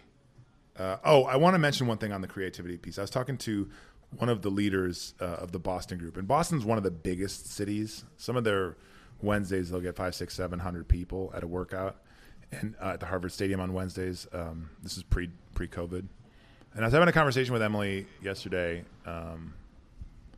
about this idea of the clean slate and trying things. And this is an important one. People talk about creativity and then they don't talk enough about execution. Execution is not as sexy. Let's just make up some fucking ideas. I'm creative. Let's create. And then I don't know, someone else will do them. Sexy needs to be the execution, right? And then there's one, and it never will be, right? Mm-hmm. Casey Neistat, a filmmaker that I absolutely admire, talks a lot about I don't care how many ideas you have. What did you execute? Creative people that bring something across the line, it doesn't even have to be as good as your wildest ideas. Just make some of them come to life. And then to me, there's one step further into less sexy, less credit. But I think people that are listening to this that are creators or that want to try stuff or want to keep what a lot of people would call banging their head against the wall on the same thing, I think there's an interesting way to twist things, especially these days, which is this idea of failure in a space where the human condition, the human experience often creates a dark space where a failure attempt existed, right? So if you set out to set a podcast and the first 10 episodes are terrible and it was way more work than you thought and you quit, you're probably not a year or maybe in the rest of your life going to start a podcast again, right? Because you've created this now I know what it is. No, right? And Emily and I spoke a lot about that, where it takes guts. And she spoke about one of her favorite teachers said she'd try anything 3 times. That was her line. I'll try anything 3 times. This idea of oh, that sucked the first time. Let's just make sure we got it. Oh, it was really bad. On the 3rd time of trying something. And I think that takes guts to go back to something that didn't work out and say, let's change it 1%. Let's keep working on this because I believe in the future of what could be here. My co-founder and I were invited to this thing. This is a subtle brag, but it fits in to this rapid prototyping fitness thing that was happening in San Francisco, where we were creating the future of a fitness festival. And we were working with these really intense, smart people about how would you churn through 40,000 runners at a finish line to make it interesting and different? And we had this idea of a walk-through shower where privacy but you kind of were on a conveyor belt and all this shit, if money were no object. So rapid prototyping is this process of just making stuff up and everything is yes. And how do you build it just out of tinfoil so you can present it? And one of the dudes in the room was the guy who created Google Glass. Remember Google Glass? Yep. And Google Glass, for people that are a little bit in the tech world, was a failure. Because it didn't sell, right? You don't have one. It didn't become the thing. It didn't become as popular as the iPhone, so we're still using these handheld phones that are not connected to our faces yet, right? And this guy stands up. I wish I knew his name. Very cool dude, very soft-spoken, and makes you really lean in when he speaks. And he spoke about these dark spots. So it's really sexy to talk about creative people. We create creative ideas. Let's brainstorm, right? Okay, less sexy as execution. Very, very much less sexy. And what takes courage is going back to something that didn't necessarily work and trying it again. Mm-hmm. So you bring up a great point, and this is an awesome transition. Segue? To what the average quality is. It takes guts to go back to something that you're not great at and try it again, only for the idea that you can get 1% better. But you do it because you care about it. Right. Right. And that is ultimately why I love being in a creative space. And I believe that is correct me if I'm using this word wrong, but the penultimate. Being in creative spaces is my life end goal. Just continuously pushing myself to be creative. It's your home. It's my home. Elon Musk was talking about this on Joe Rogan, how people are going, the people that go into become lawyers or go into Wall Street are moving the needle in a direction that we don't need to move the needle in. Those brilliant minds, they shouldn't be there. They should be in creative spaces because that is what ultimately is going to help the whole culture strive to be better or give an opportunity to create a product that's going to make culture better. Yep. And to have the ability to sit around and talk creatively and then have someone like Declan who wants to execute on these creative ideas it's incredible. Yep. And that's why I continue to vibe and continue to push the needle with Back Pocket. But we're not great at it. We fail many times. Totally. You're lucky you didn't show up to the first time we tried to record outside. Right. We're so thankful you never showed up. Not only because it was a crazy time in our world, but also we sucked at trying to record live in a spot that wasn't in our studio. And now look where you are. Now this is It's something that's in your toolkit. It's not perfect. It's different every time. Mm-hmm. There's so many adjustments per We were like space. slightly buzzed at 10:30 p.m. last night, knowing that we had to wake up early to come here, but we needed all the equipment and stuff. Like Andrew and I are like with our eyes closed, packed everything, put it in 2 bags, brought it here. We didn't miss it. We didn't miss a beat. I love that. But it doesn't come without failure and learning and growing a little bit. And that's ultimately why Declan and I are 2 wildly average guys who have an extraordinary passion to hear the stories across from us. Yeah. And we tag ourselves as average guys because trial and error, ebbs and flows, strikes and gutters. We're always going to learn. We're always going to grow. We're average, but we're going to look at that as an ability to be like, okay, I'm humble enough to look at I have a lot of flaws, but I'm going to get a little bit better, and I'm going to care about it. So, Brogan, I'd like to ask you, what is your average quality? What is something you care about that you're trying to get a little bit better at every day? What do you have the guts to keep going back to? I think this idea of bringing people together on a half idea, bringing people together on a rough draft, rallying around something that you're willing to show isn't finished. Karim Gym North is a great example for anyone that ever gets invited to this thing. We stand in a circle. I talk about the workout. It's too fucking early. It mostly makes sense, and then it's more of the experience. But I keep going back to the vehicle is the thing that's on the invite. The vehicle, in my case, so often is fitness. I've hosted dumb events in poetry, in show and tell, in picking up trash, in touring graffiti throughout the city on foot or by bicycle. But the commonality of everything that I do is an attempt to bring people together. Now, being a being a dad, you just have less times like the times you have, sitting around, shooting the shit, chopping it up with some of your friends. You just don't have that. So if you become more efficient, you can see people that you like and that you are friends with or new friends with, check off the workout, bring people together and have that vibe. It gives me my COVID fix that I'm missing from people. It gives me a physical outlet, and it keeps me connected socially. Like those are the things that I'm going to keep trying. Wearing a mask at 5 a.m. in the burbs in a garage with like music that's not even really on that loud because my wife is just 10 feet above us sleeping. Like it doesn't really make sense. And November Project doesn't make sense. And the average quality of November Project is like the workouts aren't that special. We early on in Boston, we said we called the workouts the shit your grandfather would respect because it's 60 minutes, sometimes 45. Early days, it was more than 60 minutes. Just run up the hill. And at the top of the hill, you're going to turn around and go back down to the bottom of the hill. And when the time is up, we'll be done. You know what I mean? Like in a world of fitness where it's like people are talking so much about like, no, I do spin. No, it's like evolution. There's always something new. Always something I like the different bare bones. I like the simple stuff. So for a personal level, I'm going to stay committed to whatever place I live in. Southern California, back to the Midwest. I used to be an East Coast guy. One commonality of my life is just like, I'm going to rally people. I'm not a trainer. I'm not a CrossFit coach, but we're doing stuff in here with kettlebells in the crack of dawn. With November Project, we're going to keep pushing forward. People used to say that we were crazy. We used to talk about world takeover and how we were going to be in cities all over the world. People used to laugh at us. And 52 cities later, I think there's something to this magic of bringing people together. You know what I mean? Mm-hmm. And at the same time, I think I need to mention that it's not because we had a master plan. It was luck with timing. I'm blessed with all these insanely passionate leaders that do this thing. They build it every next Wednesday. So my average quality is I'm just a guy that got lucky to keep going to this thing that people thought had value early days. And then so many really great people took it and ran with it around the world.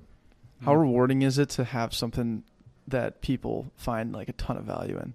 We were talking about this last night with Bio and how when someone tells you like he's a rapper, when he talks about the first times when he started putting out his mixtapes and his projects, that when that one person would come up to him, like they didn't even know, hey dude, just listen to your new song, that was dope. And he was just like, wow, that is a fuel source that I've never even experienced before. You, in your case, you have people in the masses showing up to the Harvard Stadium because they want to and because there's value there. What is that feeling like to be able to start something like that and grow so big? I mean, it's hard to explain. One of the things that we do for it's like a backwards branding play is that we spray paint shirts that say November Project on them, and you can only get one if you are a part of the group. And it's like a lot tee. Totally. And the idea of, hey, can you paint one for my brother-in-law who lives in no. Why isn't your brother-in-law here? So it's like an earned thing. And I used to patrol the streets of Boston on foot or on a bike or whatever, and I would know every single person, whether they were running, walking, whatever. And if they had a spray painted shirt, good chances I knew them and their name. And now I can be in a lot of different cities in the United States and see someone running in that spray painted shirt, and they don't know who I am. I don't know who they are. And it is wild. To answer your question, it's wild. That's wild. A stencil that I made out of those little sticky numbers on this back to school aisle in the CVS, those little sticky poster things. You kind of put them all together, so it's one connected November project. Okay, and we didn't have the kit was old, so we didn't have any E's left. So if you look at November Project's logo, we used the 3s, right? So those are 3s that are backwards, right? November Project. Wow, no, I do see that. No way. And so little things like that, I've gotten to travel the world from this thing.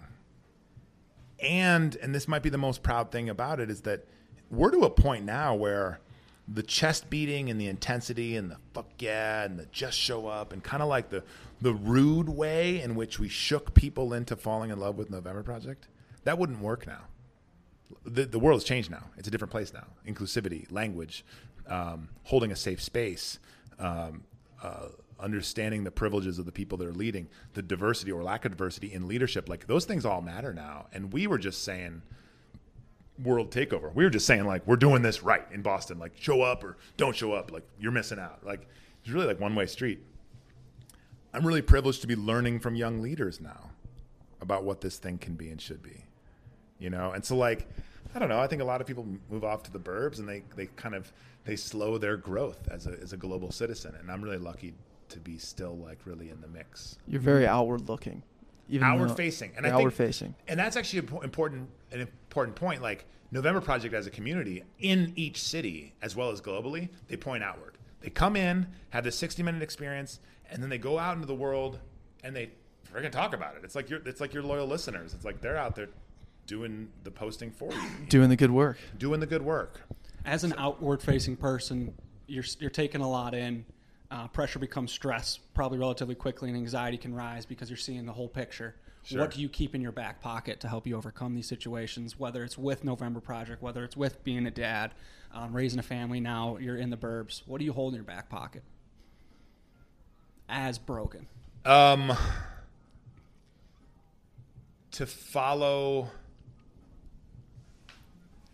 my gut and to keep those who have always been kind of on speed dial, metaphorically on speed dial. Did I just answer your question with stay connected to people who can help you answer stuff? Maybe. I mean, what do I keep in my back pocket? Well, I think what you said there to start, trusting your gut. We hear all these different variations of that. Sure. But ultimately it's being you is what you hold in your back pocket most. Sure. Is kind of the theme we keep touching on with each guest. And I think it's the coolest thing is when pressure's really stress and when you're so uncomfortable that it's painful. The best way to overcome these situations is being yourself. Sure. Because at that point, that's all you have. And the best part is everyone is their own self, right? Everyone has all these different experiences that make up who they are. So that's why it makes every answer unique. And there's usually stories tied to it, and there's reasons why they found what's in their back pocket or found themselves. But at the end of the day, you're 287, right? And we know that what we found is there's just commonalities every single time. Oh yeah, no matter what. I gotta imagine a lot of your guests are saying different versions of the same thing. I mean, if they're people that you pick to put on, I mean, the only other thing I would add to that is don't fear change. And I know that's a little bit cliche, but when something's really working, we create this narrative of let's keep it going and not take wrong turns or F it up, right? So that's a created pressure. in that podcast that I sent to you that I spoke of earlier, the host talks about this excitement that we have when we watch a movie and there's some turmoil or a negative or a wrong turn in the story for the main character. As a fan of this story that you're watching, you lean in and say, I can't wait to see what happens next, right? And so if you can live your life, and this is something I tell myself often, especially when you're unsure of the next thing or the next opportunity or like where things are going, to say, yeah, it's going to be part of this great story. I can't wait to see what happens next. Dude. As opposed to like fearing the future or fearing the uncertainty or fearing change. It's like, I can't wait to see what happens next. And not every part of that movie is great. And not every part of that character's experience is good. But throughout these stories, it all adds up to the experience. I know that's a little bit cheesy. No, but I subscribe to that 100% because like that's literally the life I'm living right now. Yeah. And the cool part about like I can't wait for what happens next is like you're in control to some degree of the things that are around what happens next. Like right. For me personally, having to be relocated out of nowhere to now Tempe, Arizona. Yep. And now I'm getting the vibes of like I'm just getting like super antsy. That was one of my questions earlier. 3 years at New Balance, then you quit and just went November Project full time. Like I'm trying to figure out when that's going to make sense for me. It'll probably be the door will open and I'll be able to walk through it. But that's my anxiety is always like, how can I escape? How can I go? So my next step, when I figured this out for the first time, it was like, I can't wait for the movie to release. I'm so here for it. Right. And what it's going to be is when I move all my stuff out of Minnesota, I'm buying a like 20-foot long camper van pseudo truck camper van deal. If you look up like a Toyota Dolphin, that's kind of what I'm going for. I know the vehicle. And I'm going to live out of that. And I'm going to just be on the road for however long I need to be until I can save up enough money to then just drop ship and go. Ugh. To be 20. I can't wait what happens next, dude. It's be sick. So like I said earlier, don't have a kid. No, that's so cool. I can't wait to see what happens next. A lot of entrepreneurs struggle with that. Like, when do I take the leap? It's not everything's lining up. How do I know when to go all in on the podcast? How do I know when to quit my job? How do I know and I think if you can, even if it's just tricking yourself into thinking positively or to think of this narrative of I can't wait to see what happens next, I think it gets some of those stresses and pressures and like worries to disappear actually. Mm-hmm. Yeah. It kind of just makes you accept and be. Yeah.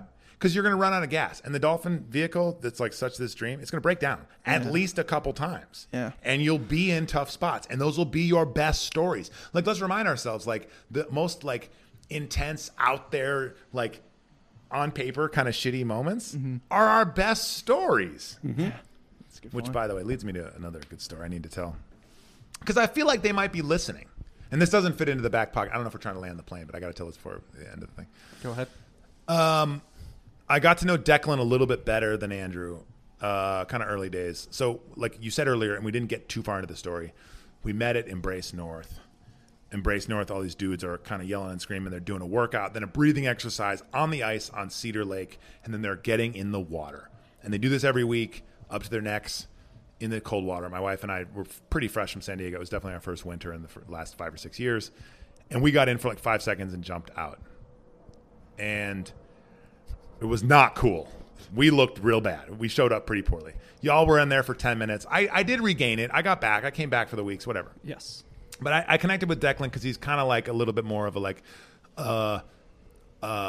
immediate character as opposed to Andrew, who's a little bit more of like an immediate gentleman. You're both good guys, but like there's a show here, and this is like you take this one home to meet your dad. There right? you go.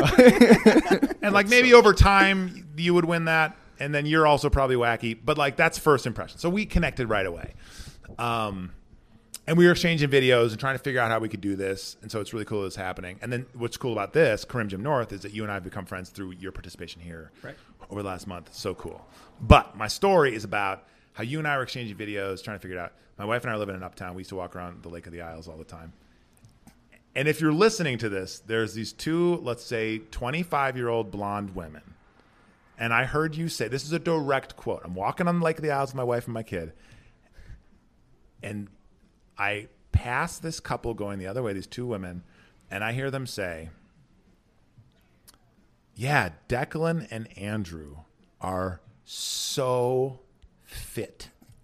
This is a true story, and that's the end of the story. But I turned to my wife, and I was like, did you hear that? Declan and Andrew are so fit. She really leaned into the she spent some time there. So fit. And then the other girl was like, yeah, I know. And like that, but then they kind of like, they were out of earshot. Declan and Andrew are so fit. It was like, so then the joke became with you guys that you are paying actresses just to walk around town saying nice stuff about you. Drive the van around. Get out, go. Now go. Now this week we're saying, wow, isn't The Back Pocket a great educational podcast to listen to once a week? Right? Every Tuesday. And it happens to be like these beautiful characters. Really good casting, by the way. Twilight Zone. Declan and Andrew are so fit. And it's not Brian and Tim. It's not Kevin and Andrew. It's not Andrew and Steve. Declan and Andrew. So anyway, I had to tell that story because I was blown away, and it was like small world type shit. And congrats, because I guess you're so fit. Right. Supposedly. Yeah. Supposedly. That video was priceless. So yeah, then I sent Declan a video that was like, you will not believe this. I ran into your marketing team. your guerrilla marketing, your street team. My street team, well, exactly. We had the same type, the video ended, and we had the same type of thing. That's it. That's the story. When we looked at each other, that's it. That's it. It was Declan and Andrew are so fit. And then you hit end on the video. And we just... Well, because that's how we were communicating for the longest time was short films. You were sending me 1 minute long Instagram DMs, and I'm like, no one really sends me just like a 1 minute long video. So I just responded back the same way. I loved the vibe.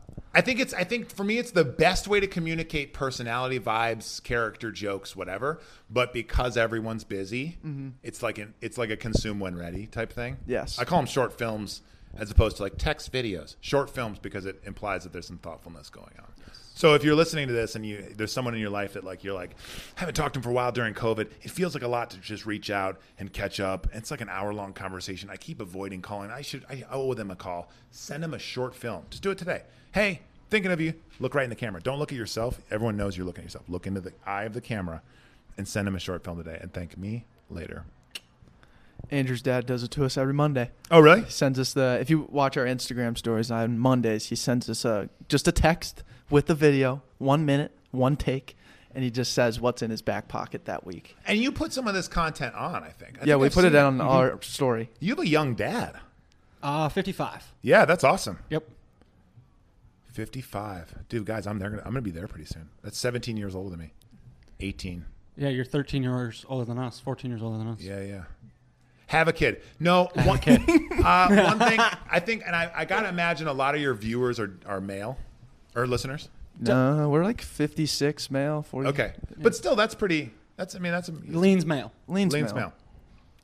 I have this joke that if all men, straight men got together and shared their cutest, most successful Valentine's Day dates ideas, that we would achieve world peace. Meaning, I just don't think there's enough dudes being like, like, I'm not saying you guys are locker room type kind of high five bros. I'm not saying that. But I don't think a lot of guys that I run into are like, hey, a really nice thing to do for your wife. You know what I mean? And I think more of those conversations can like move us forward as dudes. So if you listen to this. So what's like a good thing to like, what do you got for us if we're gonna conquer world peace here? You want me to tell you about a good Valentine's Day? Yeah. Well, it was for a girlfriend, and I didn't marry her, so that's a little bit hot.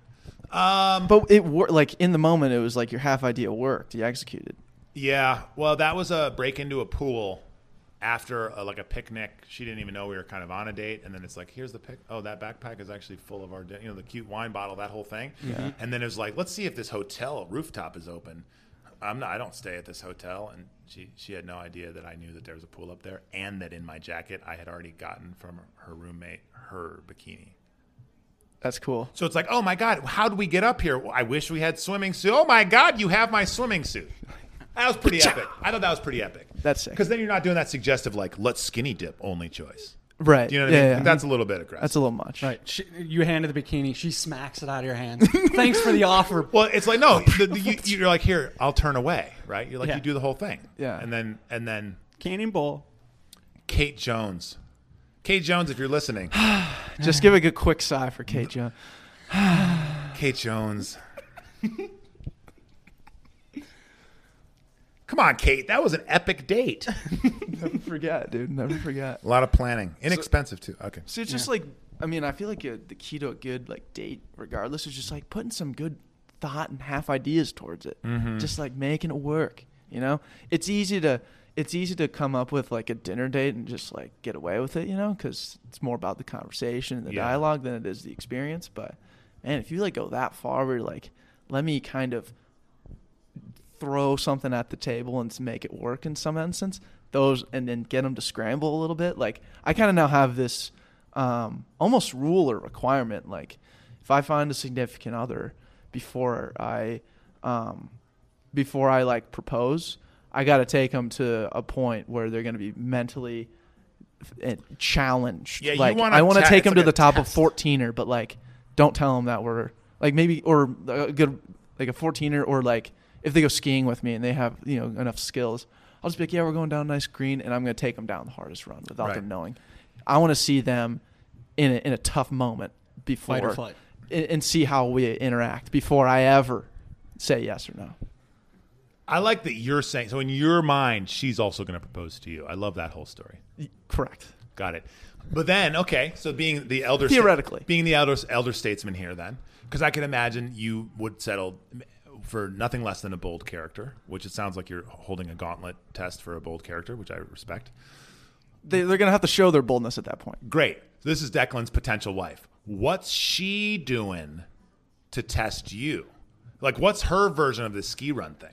Can't wait. Right? I'm here for it. Right? I can't wait. But that's how you find her, right? Right. That's how you find her. Well, that was the thing with Goldie. When I met Goldie, I was just like, I felt like, and this is a cheesy thing to say, but it was like, I might not marry her if I don't, like, I got to move quick on this deal. Somebody's going to marry this great person. We're going to, what do you say? What's that thing that people say? Like locked it down or whatever, or like, put a ring on it. That kind of thing. It's like, that was a real vibe for me of like, I need to marry this person. Wow. Yeah. And I also didn't believe in marriage. I also thought I was never going to get married or have kids. Wow. So watch. What year was that? Like all through my 20s. That's fair. Yeah. I got married at like 31. That's so smart though. Like, you know how many people that are our age that are getting married right now? Are you leaving? Goldie, you're heading out? Can I do a little housekeeping wife thing right now? Yes. Yeah. Don't worry about making the bed because I'm going to need to change the sheets. Oh yeah. Okay. Nice. Sweaty. Sweating. Nice. Nice. Nice. Don't make the bed. Where are you going? Don't make the bed. To tour preschool. Can you come stand right here for 1 second? We're going to feature this outfit. Yeah. Wow. Do a little spin. That is a vibe. Look at this. That's a The fake. straight That's jeans. a fake boob pin. What? High waisted. Come on. I know you're a big fan of shoes. I love your shoes today. Love. Come on. Give me a Those kiss. are phenomenal Give me a shoes. kiss. Is this In front of the guys. I didn't think Content. this was like a video thing. Oh yeah, we're Video, podcast. You guys are a video thing too. Oh yeah. The babysitter's gonna come get. Where's his bike? Oh, it's in the car. I'm gonna drop his bike. Yeah, and the helmet's Bikes back in the there, car. Bikes in the car. Bye, you guys. Hey, Bye, great to Goldie. see you again. too. So just so you know, Andrew's been at our house. 4-hour podcast. Yeah, I told him I didn't want to go long, and of course that's like when you say like on a big weekend, like let's go chill on Thursday, chill night Thursday. It's Yeah. like, that's always the epic night. Yeah. Of course. Andrew's been at Karim Gym North like almost every morning for the last month. This dude came for the very Mm-hmm. 1st time, and like you're surprised, like I didn't know we were doing content. This cat pretty much shot the workout this morning. It feels Yeah. like. With this brand new Canon. You Yeah. were. You're just right there. Really, I was upstairs Yeah. with you guys drinking coffee. When we were finishing the run, we saw the light go on, and Yeah. one of these dudes was like, "She's up." She's up. She's up. I saw. Yeah. I literally hear you guys. It's an issue. Yeah. I mean, it's not an issue because it wakes me up naturally, but I hear the bass and somebody dropped a kettlebell. I did. or That was me. something here. That was Bro. me. I did. I apologized out loud verbally I literally went for it. Is that you? And I woke. That's how I. Sure. I knew I rumbled. But then just don't feel too bad because then I went upstairs and I went to you were sitting up drinking a cup of coffee, and I said, we should figure something out because it's probably and you go, no, I kind of like it. I kind of like it because it wakes me up and I get to drink coffee. Okay, good. Yeah. Yeah, and just saying, future dad move. Yeah. And so I dropped it, and I verbally apologized, and Yeah. then I let it down. Yeah. And then I went over to check the monitor. Yeah, he did. Yeah. Yeah. Oh, he's fine. Yeah. He, right Yeah. above this is our Yeah. Okay. But he does get. That's an important point though. Like if you're gonna wake one of the two up, it's pretty close. But I think Goldie's a safer bet than waking the kid up. Especially as my first time here. You know. It's fine. You're allowed. You get one pass. One pass. One pass. One pass. Yes. Yeah. What's that? Somebody took a shit in our house on their first. Oh yeah. No way. Literally against Yeah, the that's my rules. bad. It wasn't No me way. who took the shit, but Fuck it, I didn't. I don't care. instill It'll- rules it'll- on my first guest. It'll that I connect. brought. It'll connect the episodes. It was bio. Yeah, it was hot. COVID, like the whole rule is like you're not. Bio took a shit in your guys' house first time ever? Take a shit ever in someone's house. Well, first of all, Right. Never been. I was shocked. He walked in a little bit late, and we were gonna go do our warm up run. Yeah. And it was just us three standing here, and he's like, "I need to use the bathroom," and you're like, "Yeah, we just take a leak on the side of the house," and he goes, "No, it's number 2." And he was late. I can't believe that he was honest. I would have Yeah. literally shit in the cup. And he was late, missing the run. He felt a little awk, and I was like, I don't have time to not. If I go my usual route with this guy, I looked you in. I saw that in your eyes. and I was like, yeah, come on in. and look, I'm not like Goldie. I actually don't. I think it's the right. I think it actually helps build the friendship. Shit in people's houses. I think if you can become friends with someone after that, go for it. Look, Goldie and I don't agree about everything. She doesn't want you shit in the house. Bio, if you're listening to this, you're in a tough spot with my wife. Episode 286 Bio. Not looking good. Porta potty. You're in a tough Bye. Bye, Goldie. No, but see, you got the what are they called? Good wipes. The good wipes. He Yeah. could have took shit outside, buried it, called it a day. So- Good fertilizer. So here's the deal. Okay, you know what? I'm going to try this. I said it today at the end of the workout. I think when it comes to racial things, I think white men, myself from my own experience, were nervous to say the wrong thing. Okay? Bio is of Nigerian descent. He's like probably the only dark black African American in my neighborhood. And it's 5 a.m. He's brand new to this experience. I want him to come back for multiple reasons. He's a good athlete. He's a fucking rapper. He's young, and he's a person of color. Which, by the way, I'm not sure if we're using that term anymore. I listened to a podcast yesterday about it. Anyway, inconclusive. But I actually think there's something different about a white. If let's say the police shine the lights and Andrew's peeing in my yard, I'm not worried about it. But it's a different life is a different experience for black people in the United States. So 100%. Yeah. so then this idea of this like dude go shit behind the fucking shed. Black people have a different experience in the United States. Yeah. And so I'd like to think that I have a friendship with him. He understands and navigates this little silly culture of Karim Jim North, and then he's back shitting behind the shed like in a month from now. Yeah. Great. Yes. But I also didn't want to put a new person of all those different identities that I just mentioned in that spot. So Bio, if you're listening, Good I'm man. sorry I said that you shit in my house. I'm sorry my wife hates you a little, but that's just the way that's going to go. And I think when it applies to privilege and whiteness, we should try to practice seeing the world through the eyes of Americans that aren't treated as fairly. Right. And that's a goofy example, but it's This very is super- but it's Well, that's applicable. But that's it's very applicable. To our friendship, Correct. that's a good example. Yes. And Because when he said it, I looked at you directly. It was just us three. I looked at you directly. I'm like, don't make him do it. He's brand new. He's just showing up late. Don't make him do it. And then but it was without hesitation. He goes, yeah, I'll show you inside. And then I took off to go catch up. Everyone else was warming up, going to run at the park. And I was like, oh, phew. totally. Well, and there's also a long play to it. There's a long play to. Let me give you a November Project example. We had this, and we I think it's still up actually. It's called the We Missed You page on the November Project website. And early on, we lived by this culture of at the end of a Wednesday workout, hey, are you going next week? You'd say yes. Declan, are you going? You'd say yes. And I would say, is that a verbal? And that question of like, is this for real? Let's lock it in. And if you drop a verbal, it means you're definitely going. Next week, Wednesday morning, 6:29, Harvard Stadium. Andrew's there. I'm there. Where's Declan? Slept in. We get some texts at 7:20. My alarm. Didn't make it. We put Declan on the We Missed You page, and it's this piece of writing.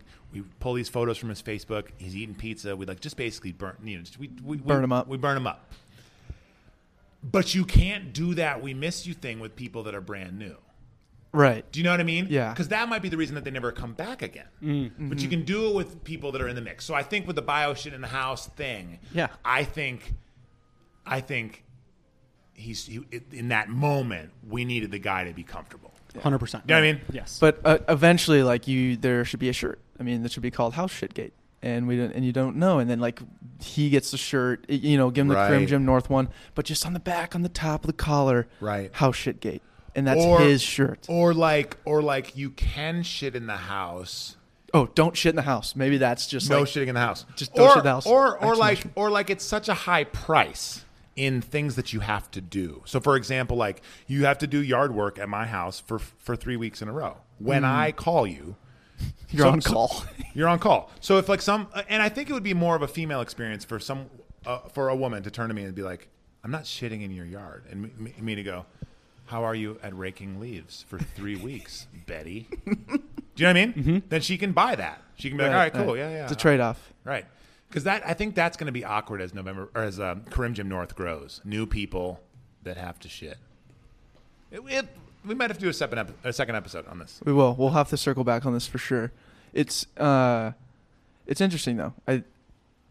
Are you worried or like what future outlooking on Crim Jim? Like is this going to be a public event where people are showing up to your house? So Karim Rafat and his wife Zoe that's right. Karim is your brother-in-law. Brother-in-law, yeah. Black belt in jiu-jitsu. He's an MD. He's done 3 rounds of residency. He's a turbo human being. And when he had his first kid and now his 2 kids, they created a garage gym. I was in charge of the Instagram. A friend of ours is a photographer. So if you look up Karim Gym _, it's his gym experience, and it's pretty cool.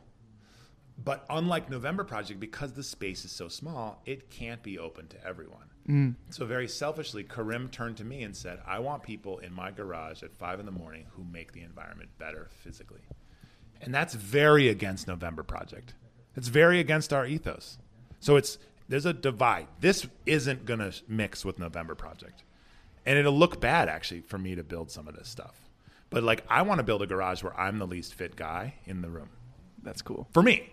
So that I can get up and know that I'm going to push myself to try and keep up with you on the run, to keep up with you on the pull-ups. Like, it's a selfish endeavor. Right. It will be a group of very fit people that know how to throw the fuck down. You know what I mean? Yes. So I use the small garage as a little bit of a, not everyone can come. And frankly, with COVID, and now that it's going to get colder, that garage door is going to come down. We're going to throw the heater on.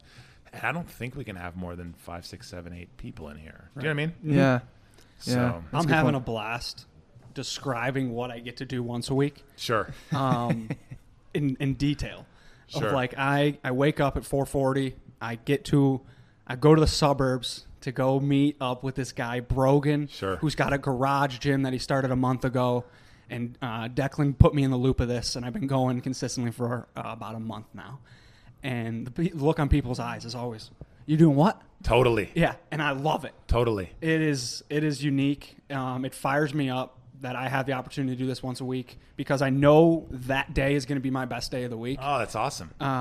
I getting up at 4:40, I already know I won the day, and then voluntarily doing something to start your day before you're putting in the work of your grind is amazing. So thank you for... No, I appreciate it. And you bringing Bio into my life, and then Bio, of course, brought his partner, Laura, his girlfriend, Laura, and just the different kinds of people that you meet under the same umbrella of expectations of, like, it's going to be early. You can't be late.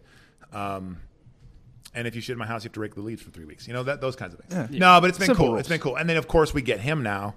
Do you know what I mean? Yep. So it's I don't expect a lot of people in their 20s to be making their way from, uptown into their car onto the freeway out to Shorewood, Minnesota to do a workout in the garage. But I've seen crazier things happen in building community. Do you know what I mean? Yeah. So it's like I'm really open to this experiment. I love kind of some of the branding and the tie-dye T-shirt. Like this idea of like I have a lot of the same one-trick pony type kit, right? Yep. But then I also recognize that like some of the theatrics around like having lights on a glowing wall at 5 a.m. as you get out of your car is part of the experience, right? 100%. And you designed that all yourself by using all the things that you've experienced and done in the past. But now you're just doing it for a specific and a different reason. Totally. So it's whether it's something that didn't work or it's something that did work, I encourage people to go back there to try Google Glass and say like, yeah, let's figure out how to make this work. Going back to that guy, like, look.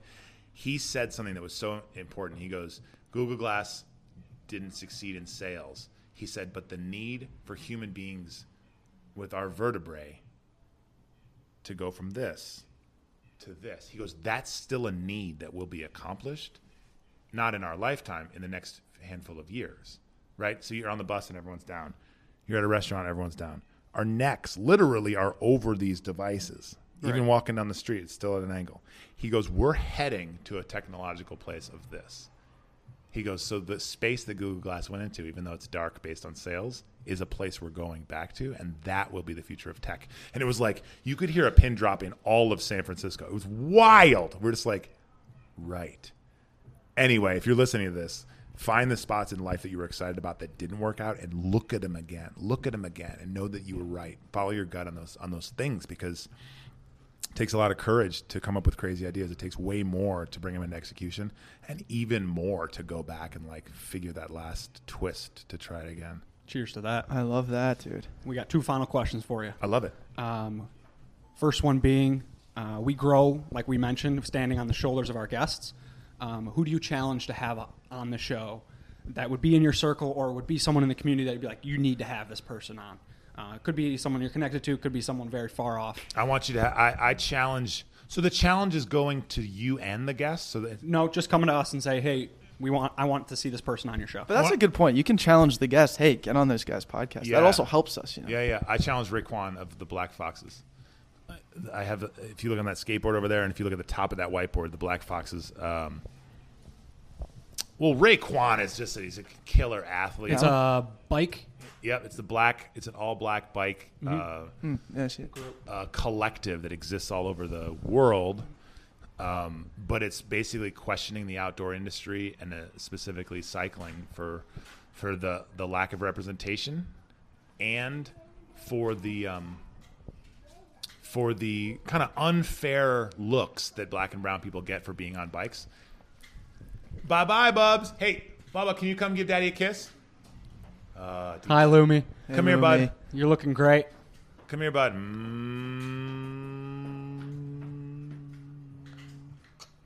It's not on the lip. Don't trip on the I quartz. thought he was going to. Athlete. Nice athlete. Picked his knees up. Yeah. That's Liz. Thanks, Liz. Thanks, Liz. You're the best.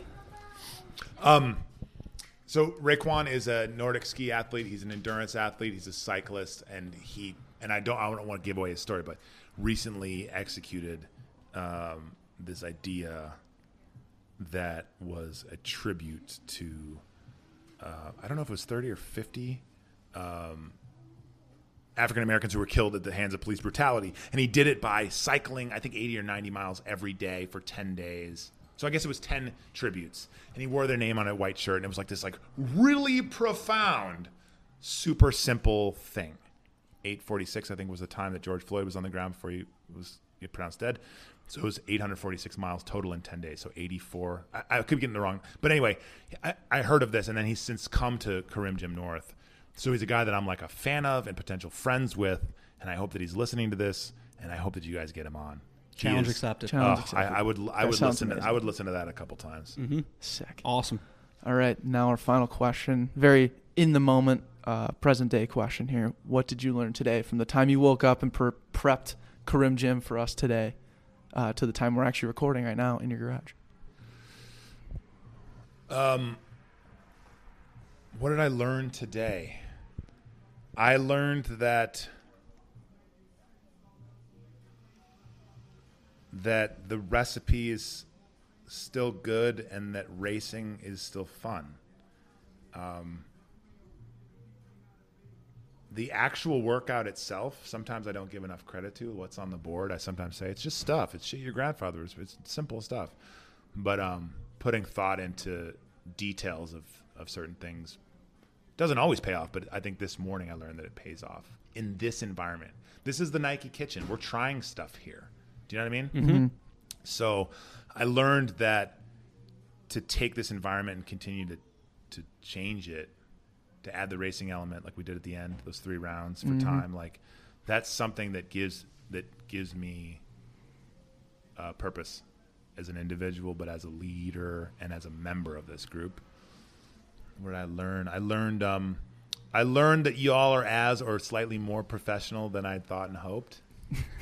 I'm not just trying to force a compliment, but I couldn't tell with you. You guys are so chill that I was like, are these guys clowns or are these guys like assassins? You know what I mean? Like I couldn't tell. And you play a straight game, and then you're like out there. You're the pit viper. I get it. I see what you're doing. You know.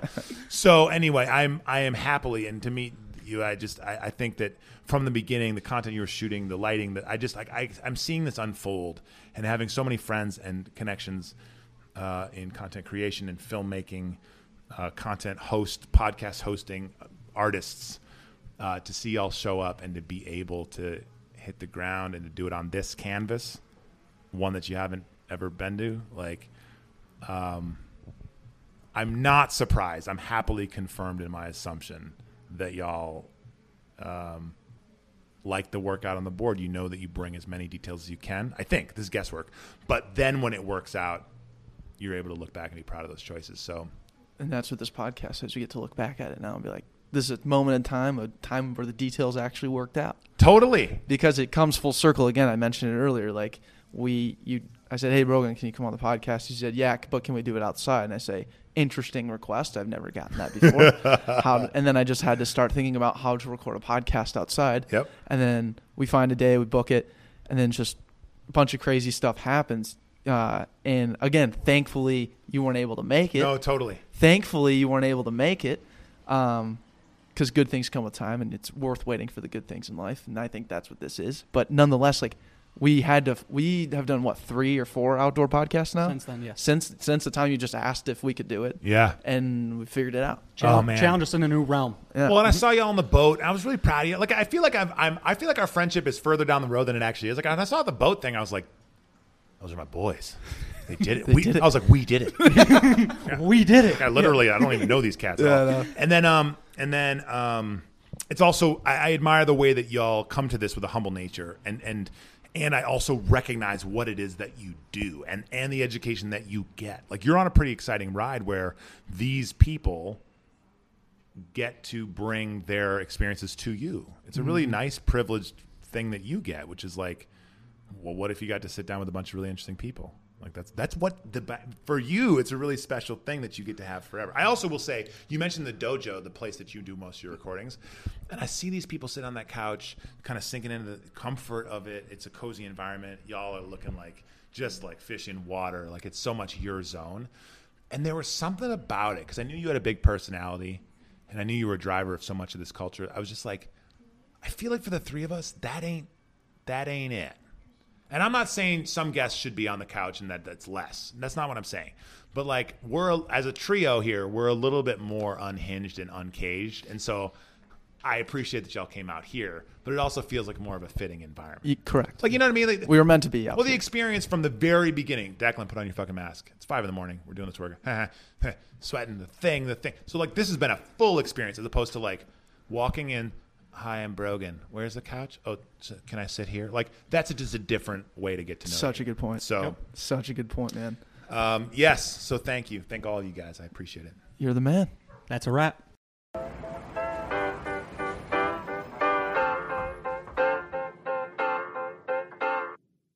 Seeing double. Tell the whole squad out the back door, man, I think it's time to huddle. Yeah, we're in trouble. Wrote a pop song, tried to pop off, but I think we popped the bubble. And we run around, but now I know we're tired of the nonsense. All the things we can't control really, really messes with a healthy mindset. Are we there yet? Or is this just how it goes? So you wanna play the pop game? Said you never will change, but I don't believe you. No, I don't. So you wanna play the pop game? Said it always goes the same way, but I don't believe you. No, I don't. No, I don't. Triple coverage. Had it mapped out, but you spaced out, man, you didn't see it coming. Yeah. Hold my luggage. About to fly up, holding my cup, looking down and seeing nothing. And we run around, but now I know we're tired of the nonsense. All the things we can't control really, really messes with a healthy mindset. Are we there yet? Or is this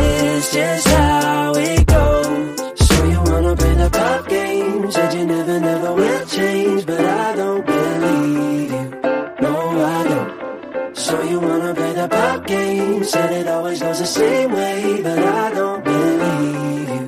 No, I don't know. I so you wanna play the pop game. Said you never would change, but I don't believe you.